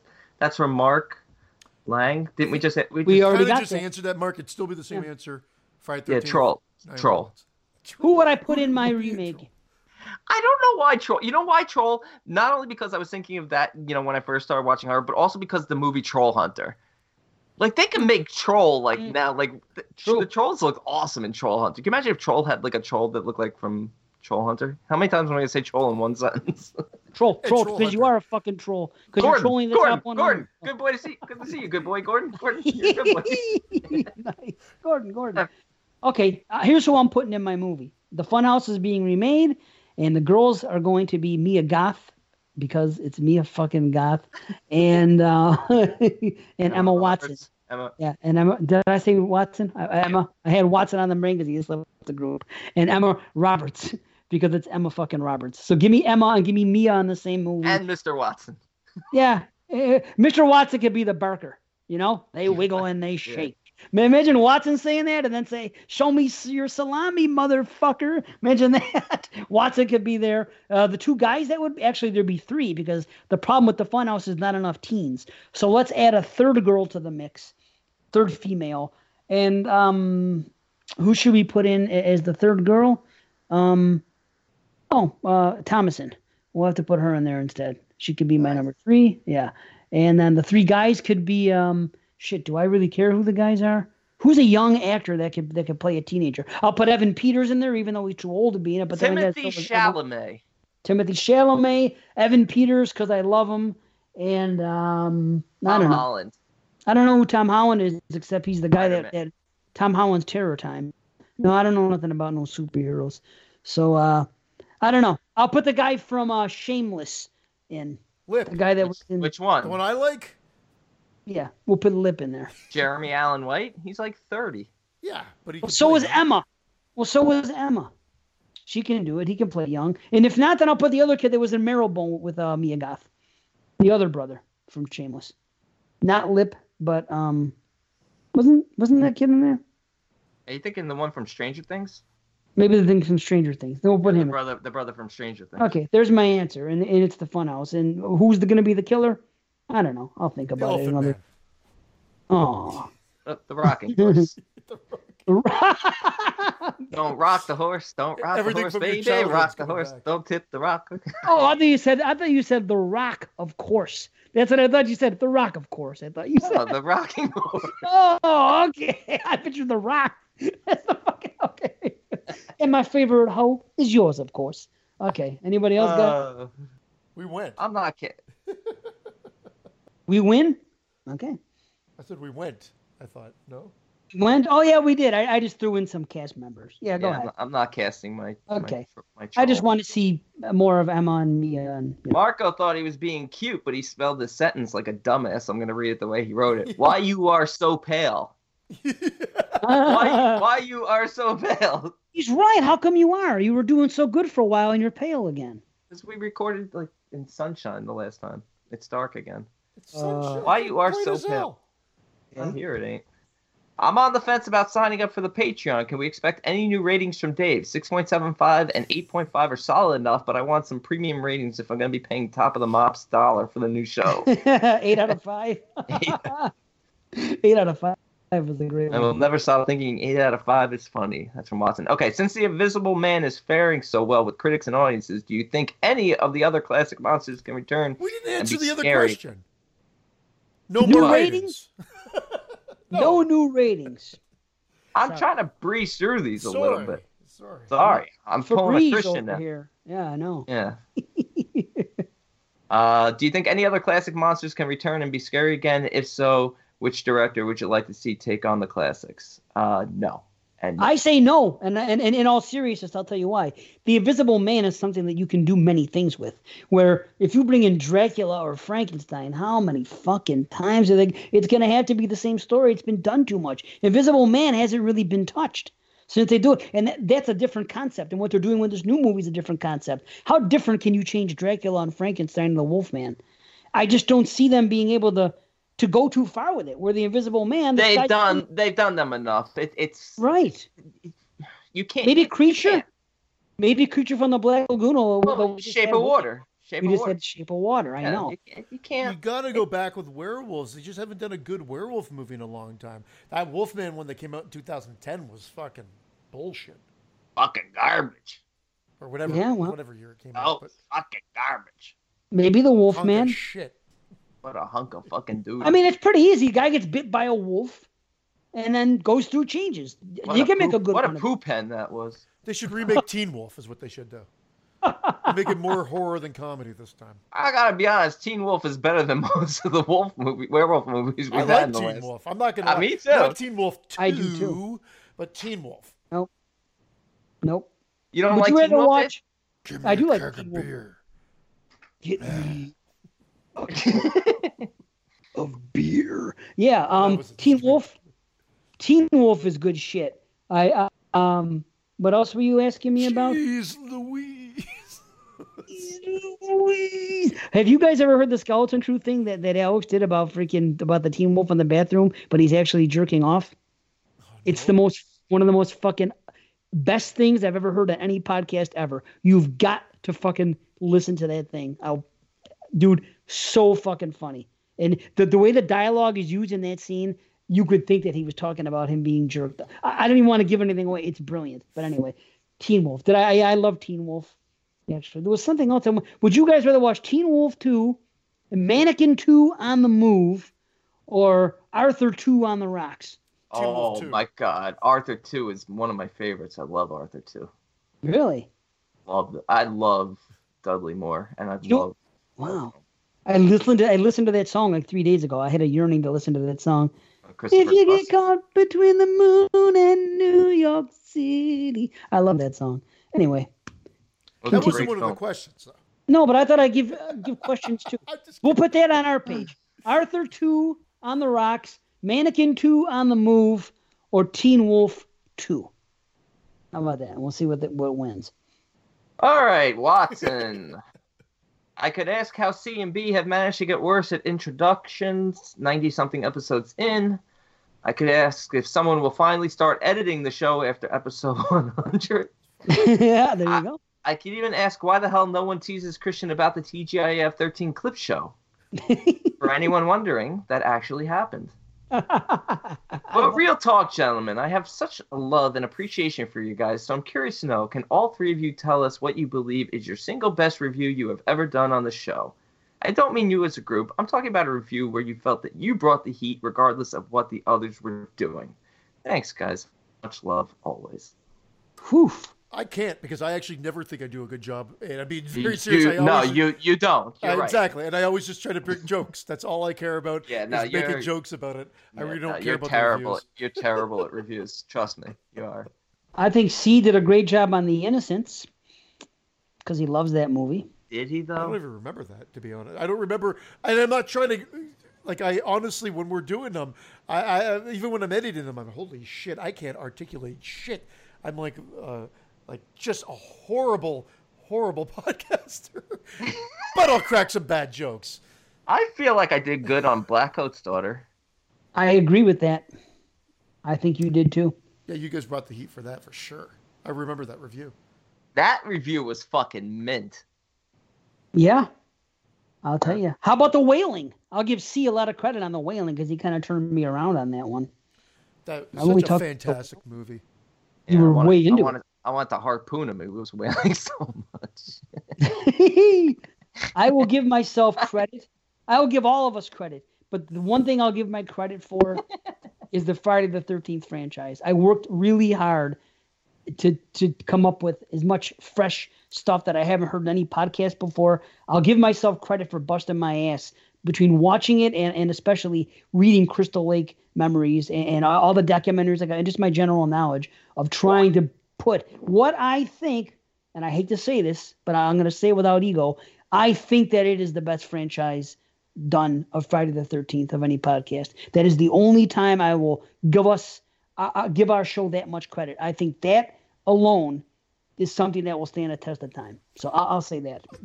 I'll take back what I said earlier, and I'll agree with that because I think we did a fantastic job on that. I think we did a fantastic job on a lot of those major franchise episodes. I think that one is the most epic. So yeah, for sure, I'll agree there.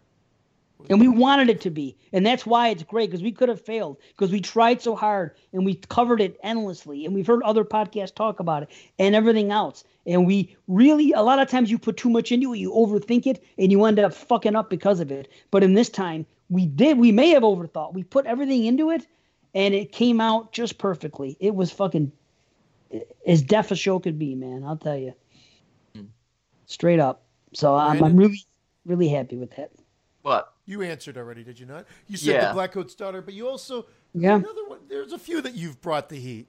I'll tell you what Brandon brought the heat on that was really good was Southbound.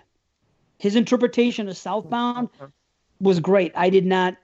I always love dissecting those really, sort of deeper horror films we do. And Triangle. Like I love the year of the franchise, but I always feel like I don't know, like I don't have as much to offer. Not that I don't want. Let me not word it that way. I always feel like you guys are the stronger ones on the franchises because you guys know the franchises in and out. And even though I've seen them dozens of times, also I don't retain them like you guys do. So like, I mean, yeah, I felt like I contributed to them, but I feel like that's where you guys shined. Was definitely the year of the franchise.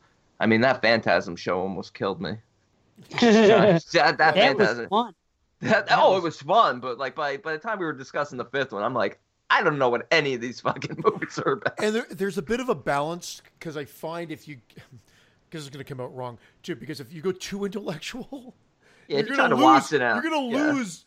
No, I'm not trying to make fun of Watson here but you're going to lose a core audience that I think appreciates the show for the entertainment side of things as well. So you've got to have that balance. I thought you're going to lose a corridor. No, I know what you're saying. Yeah, it's a balance. That, it's that happy medium of trying to give it your all and then actually wanting a place in the top 10. I'm kidding. I'm kidding. What? You will not get me to say a bad word about Watson. There you go. Watson scored numerous top 10s. His show is awesome. Dave knows.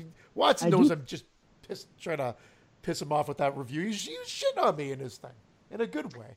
Watson even wrote, I just know that there are going to be so many insults hurled my way during the reading of this question, courtesy of Christian and Brandon. Thank God for Dave Z. Yeah, thank God for me. I'll say something. Oh, God. I'll say something. I think we have an underappreciated review that I don't think gets the love, and the reason is because of Watson. And this isn't an insult. I'm giving props to Watson because he did a definitive, excellent review where he really pulled a Watson on it and really kicked ass, and everybody talks about it, and it was Hereditary. He had an amazing review of Hereditary, but I think that our Hereditary review after his was really good, and I think it's overlooked because Watson stole all the headlines with his. That's what I think. That guy. I think that our Hereditary review, we really did get into it, and there was questions posed, and we talked about different things and went back and forth on it, and really had a deep discussion. And I think that's kind of like an overlooked, really good review that we did. So that just occurred to me because we did it was in a weird spot. We did Creepshow and Creepshow 2, and then we did Hereditary on the same show. It's a weird mix.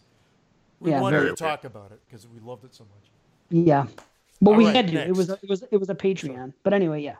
Debbie Lid, Hammer's Two Faces of Evil is the episode most people remember, and in my opinion, is the best. I think we've all pretty much only seen the 2 episodes we reviewed tonight, so I'm gonna have to check that one out. I actually was gonna check that one out before the show, but I didn't get a chance. But I'm gonna check the rest of them out. But Two Faces of Evil is the one that she thinks is the best of that series.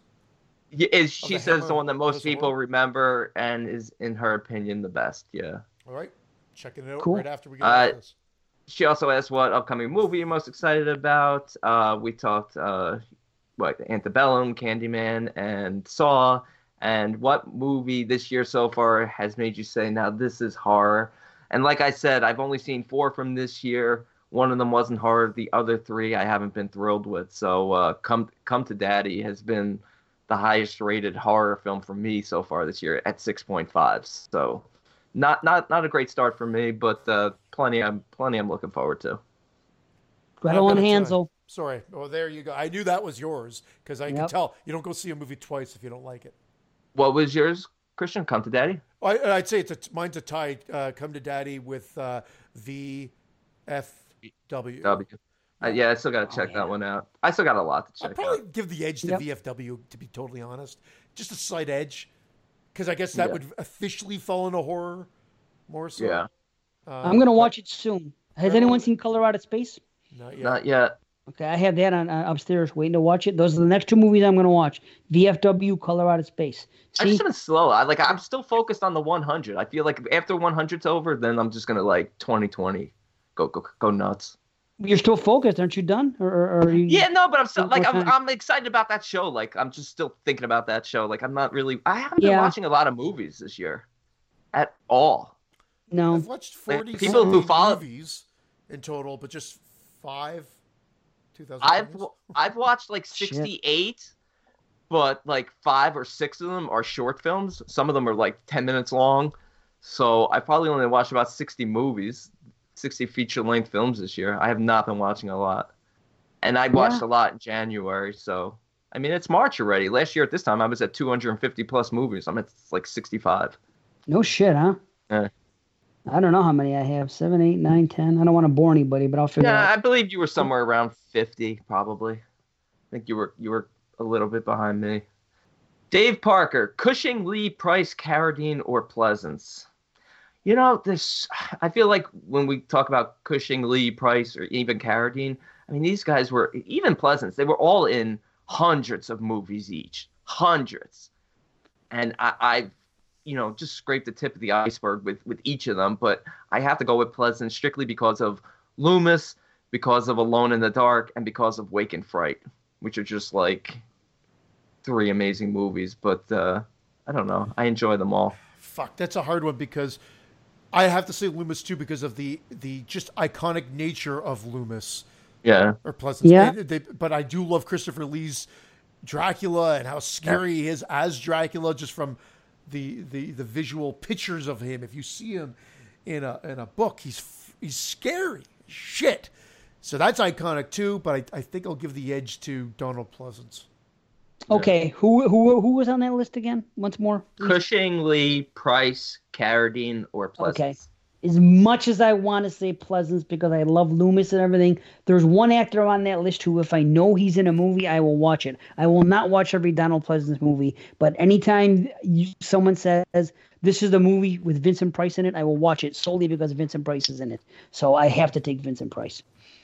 Cool. So there you have it. Yep, 52 Kyle. movies. That's That's my count. Price was on that too. Yeah, you know what? I'll agree. Price. Price. Yeah. Yeah. All right. Price gets And you know what? After you guys change the price, I'm gonna go ahead and stick with Pleasance. All right, Kyle. Did you guys ever do top soundtrack rankings, not score? Did we ever do? Did we do did soundtrack or as score? well. We did both. We did, right? Yeah, because No, I we think didn't. Return of the Living Dead. Yeah, I remember talking about Return of the Living Dead as with their soundtrack. I know we talked about it, but did we do an official like top 5 or top 10 or top 20 or anything like that? Yeah, I'm pretty sure we did. Interesting, because I don't remember doing that. That sounds like it's a good topic too, like actual music in the We'll film. get back to you with I legits, would but love I'm to just do like a list of like a top 10 or even a top 20 of just scenes when individual songs play. It doesn't even have to be that soundtrack. It could just be like a part in a movie where a song played. Oh, I see what you're saying. Yeah, just because I mean, like I don't listen to enough soundtracks. So like I talked about how I love like that Sia song, "Waving Goodbye" when it plays at the end of Neon Demon. I just love that. I feel like that just even adds to the movie. Even though the movie's over, you're just seeing the character sort of roaming this landscape, and it's just really I don't know, it stuck with me. Or when they're dancing in Carrie to that song. Yeah, exactly. Oh, it almost fucking makes me tear up. Yeah, I feel so for what's gonna happen to her and the way she feels at that moment and what a tragic fucking story this actually is. I downloaded that song and I listened to that song over, and those lyrics are fucking sad. When you and the think way about they're it. sung, Yeah. it just makes me emotional. Yeah. I've never fucking actually shed a tear, but it definitely like hit me in the feels, as they say.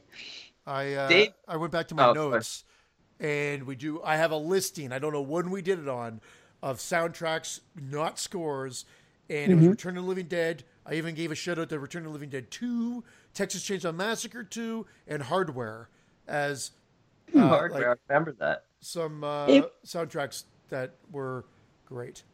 It was probably a question asked on a show like this, where someone just posed us a question or something, and we just jotted a couple down. Yeah, I wouldn't doubt I think it was. Yes. All right, let's bang these last few out. If you had to get a tattoo of something, character or line of dialogue from a horror movie, what would you get and where? I would get "Lick my plate, you dog dick" tattooed on my ass cheeks. I would get. Or was that your answer? No, Dave Gabbard. No, that's my answer.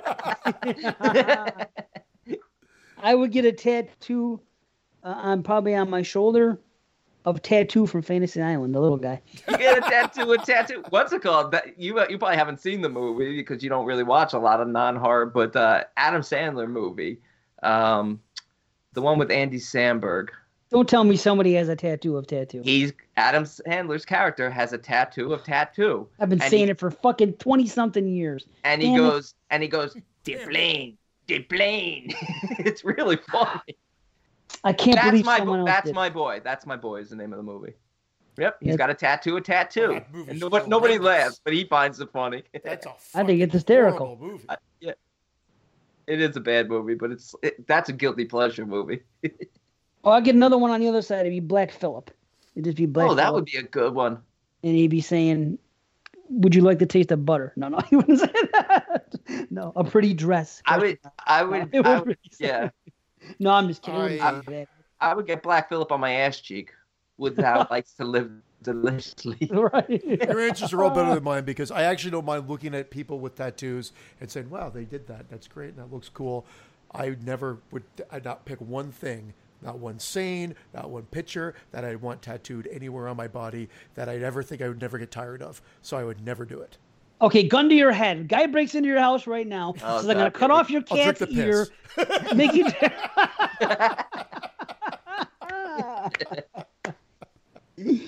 Oh, shit. I'm going to get a tattoo of C drinking cat piss. How's that? If I had to get a tattoo, gun to the Yes. fucking head tattoo, Yep. I guess it would be Jason Voorhees. Very small on my ass cheek.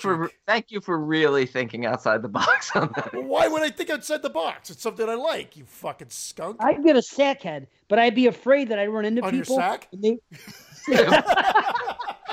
Ball sack. Oh, You get that's one awesome. ball One has of these- Jason Sackhead, one ball has Jason with a hockey mask. Oh, that'd be awesome. That would be Then great. A at the hockey end- mask on your testicle.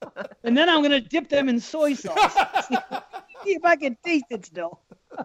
I want to try it. I haven't tried it yet. Maybe I'll order Chinese tonight. Oh, why do you There's a he always rule. says, why do you have to think outside the box? Why would I think outside the fucking box? If it's a Because tattoo, we're I don't want giving the first funny, place. silly, goofy answers, and you're like, I God. want Jason Voorhees.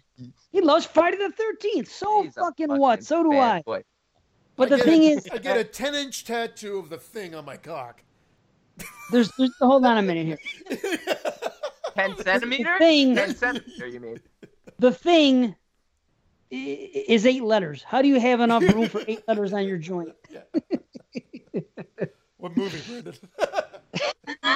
All right, Travis Boone. Or on your my rod, as we suggestion said last over on Patreon. Looking forward to 98. What about Patreon?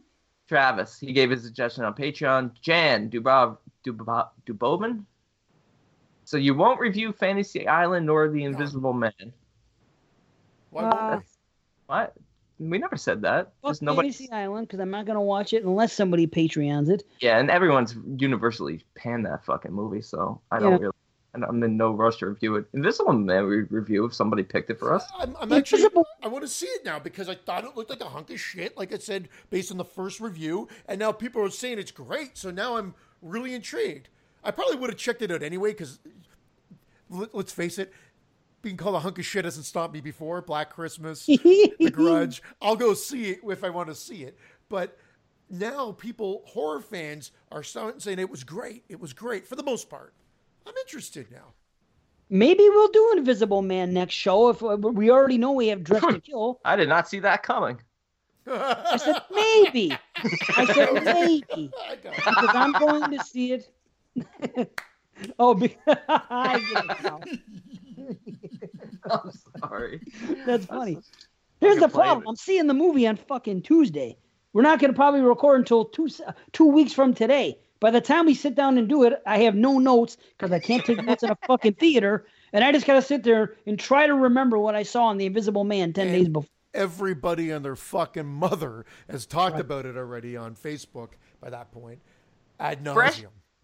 And then we got to hear Fresh Fresh Cuts Cuts is now putting out reviews of the movies before they come out. Yes.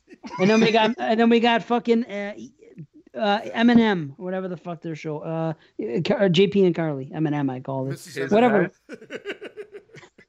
His and hers. Meanwhile, he can't take the time to turn in his H&H. fucking list. His and hers. H&H, I meant. Whatever. Double HMP.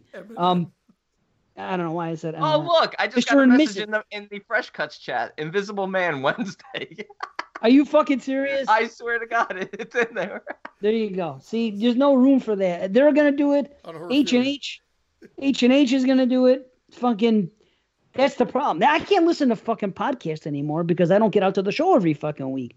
That's the problem. I ran out of. It's so bad. You can't get out to the show every week because it's not 1950 anymore. The show. The podcast world is so fucking dormant now that I find myself going back and listening to old episodes of our show because there's nothing fucking to listen to anymore. After the show, let's go to the speakeasy. That's all everybody does is the same fucking brand, which is fine if I could listen to it. But I don't go out and see Fantasy Island. I don't go out and see every movie. I'm glad that Fresh Cuts exists. And I'm glad that, H&H exists. And we're doing Dress to Kill, Tombs of the Blind Dead, and we're bringing back Hereditary for a second review. We're doing fucking 6 on the last show. Just for the one last time. We're going to blow it. Fuck that. We're doing Dress to Kill. We know that much. I don't know how we got on that. I don't know either. Because Jan had a question about recent. Oh, Jan, yeah. It was just so you won't review Fantasy Island or The Invisible Man. No, of course we would. Hey, we'll review everything. Jan, join the Patreon and fucking give us $12 and tell us what to watch, and we'll watch it. How's that? Is it pronounced Jan and not Jan? I'm guessing it's Jan since it's a male, but it could be Jan. Jan could be a boy's name, right? I don't know. What was that? Oh, you know what movie I was about to quote? I swear to God. Tell me if you know what movie this line is from. Edith is a boy's name. I feel like I know this. Me too. You do know it, and it's a movie I've brought up intentionally every episode for like the last 5 episodes, but I wasn't gonna bring it up tonight. And Alone in the Dark. Ghost Dad. Fuck that movie. It is from Ghost Dad. We should do a commentary on that. Like Dress to Kill and Ghost Dad next episode. Ghost Dad and the Invisible Man. How about that? That's a fucking pairing. One's a ghost, one's invisible. Jim K said he sent it to you. Oh, this was the most hated horror movie tropes. Yeah. Oh. That would be a good topic for, just like you said, you dove into 3 of them before, to do a whole episode on it. Yeah, we talked for or even just do a bonus episode one day, like one of our bonus episodes, maybe just talk about the tropes and stuff. Why not? And Adolfo, what would you guys think of an Edgar Wright directed remake of 85's House, starring Simon Pegg as Roger and Nick Frost playing Harold? I think it's a good idea. I do too. That's a fantastic idea. I'm not a huge fan of that movie. That Last American Hero guy always looks like he's smirking through everything. I find looks like he's holding in a fart. Looks like he's holding in a fart. I've said this when we talked about it on 22 Shots and when we guested on that 86 show, and that wasn't because it was 85, right, that it came out, but it was one of those ones that could have been considered for 86 or whatever it was, and then we said we weren't doing it. I had already watched it at that point. I realized I don't mind that movie, but it's not. I didn't grow up with it like I grew up with Fright Night. I didn't watch it as much for whatever reason. See, I did, but I think that's a good casting remake. Yeah. I think Simon Pegg is funny, but also has range as an actor, and I love him and Nick Frost together, and I think Edgar Wright's terrific. It's a good call. So, yeah. I think it's a damn good idea, actually. Yeah. I'm down for it. It won't ever happen, I don't think, but it's a good idea. Yeah, and that was the end. But I thank everyone because I put this up kind of late. But thanks for all the responses and all the comments and all the continued support. Yeah, absolutely. Yeah, absolutely. Yeah. Thanks everybody. Thank you. You guys ready to wrap it up? Yeah, let's do it. I think we are. It was a fun show. Good stuff. So thank you everybody. Yeah, laid back with my mind on my money. And my money on my mind. And my balls dipped in soy sauce. I will try it one day. Do it. Okay, would you rather have your balls dipped in soy sauce or your forget it. Or your cat's penis dipped in soy sauce?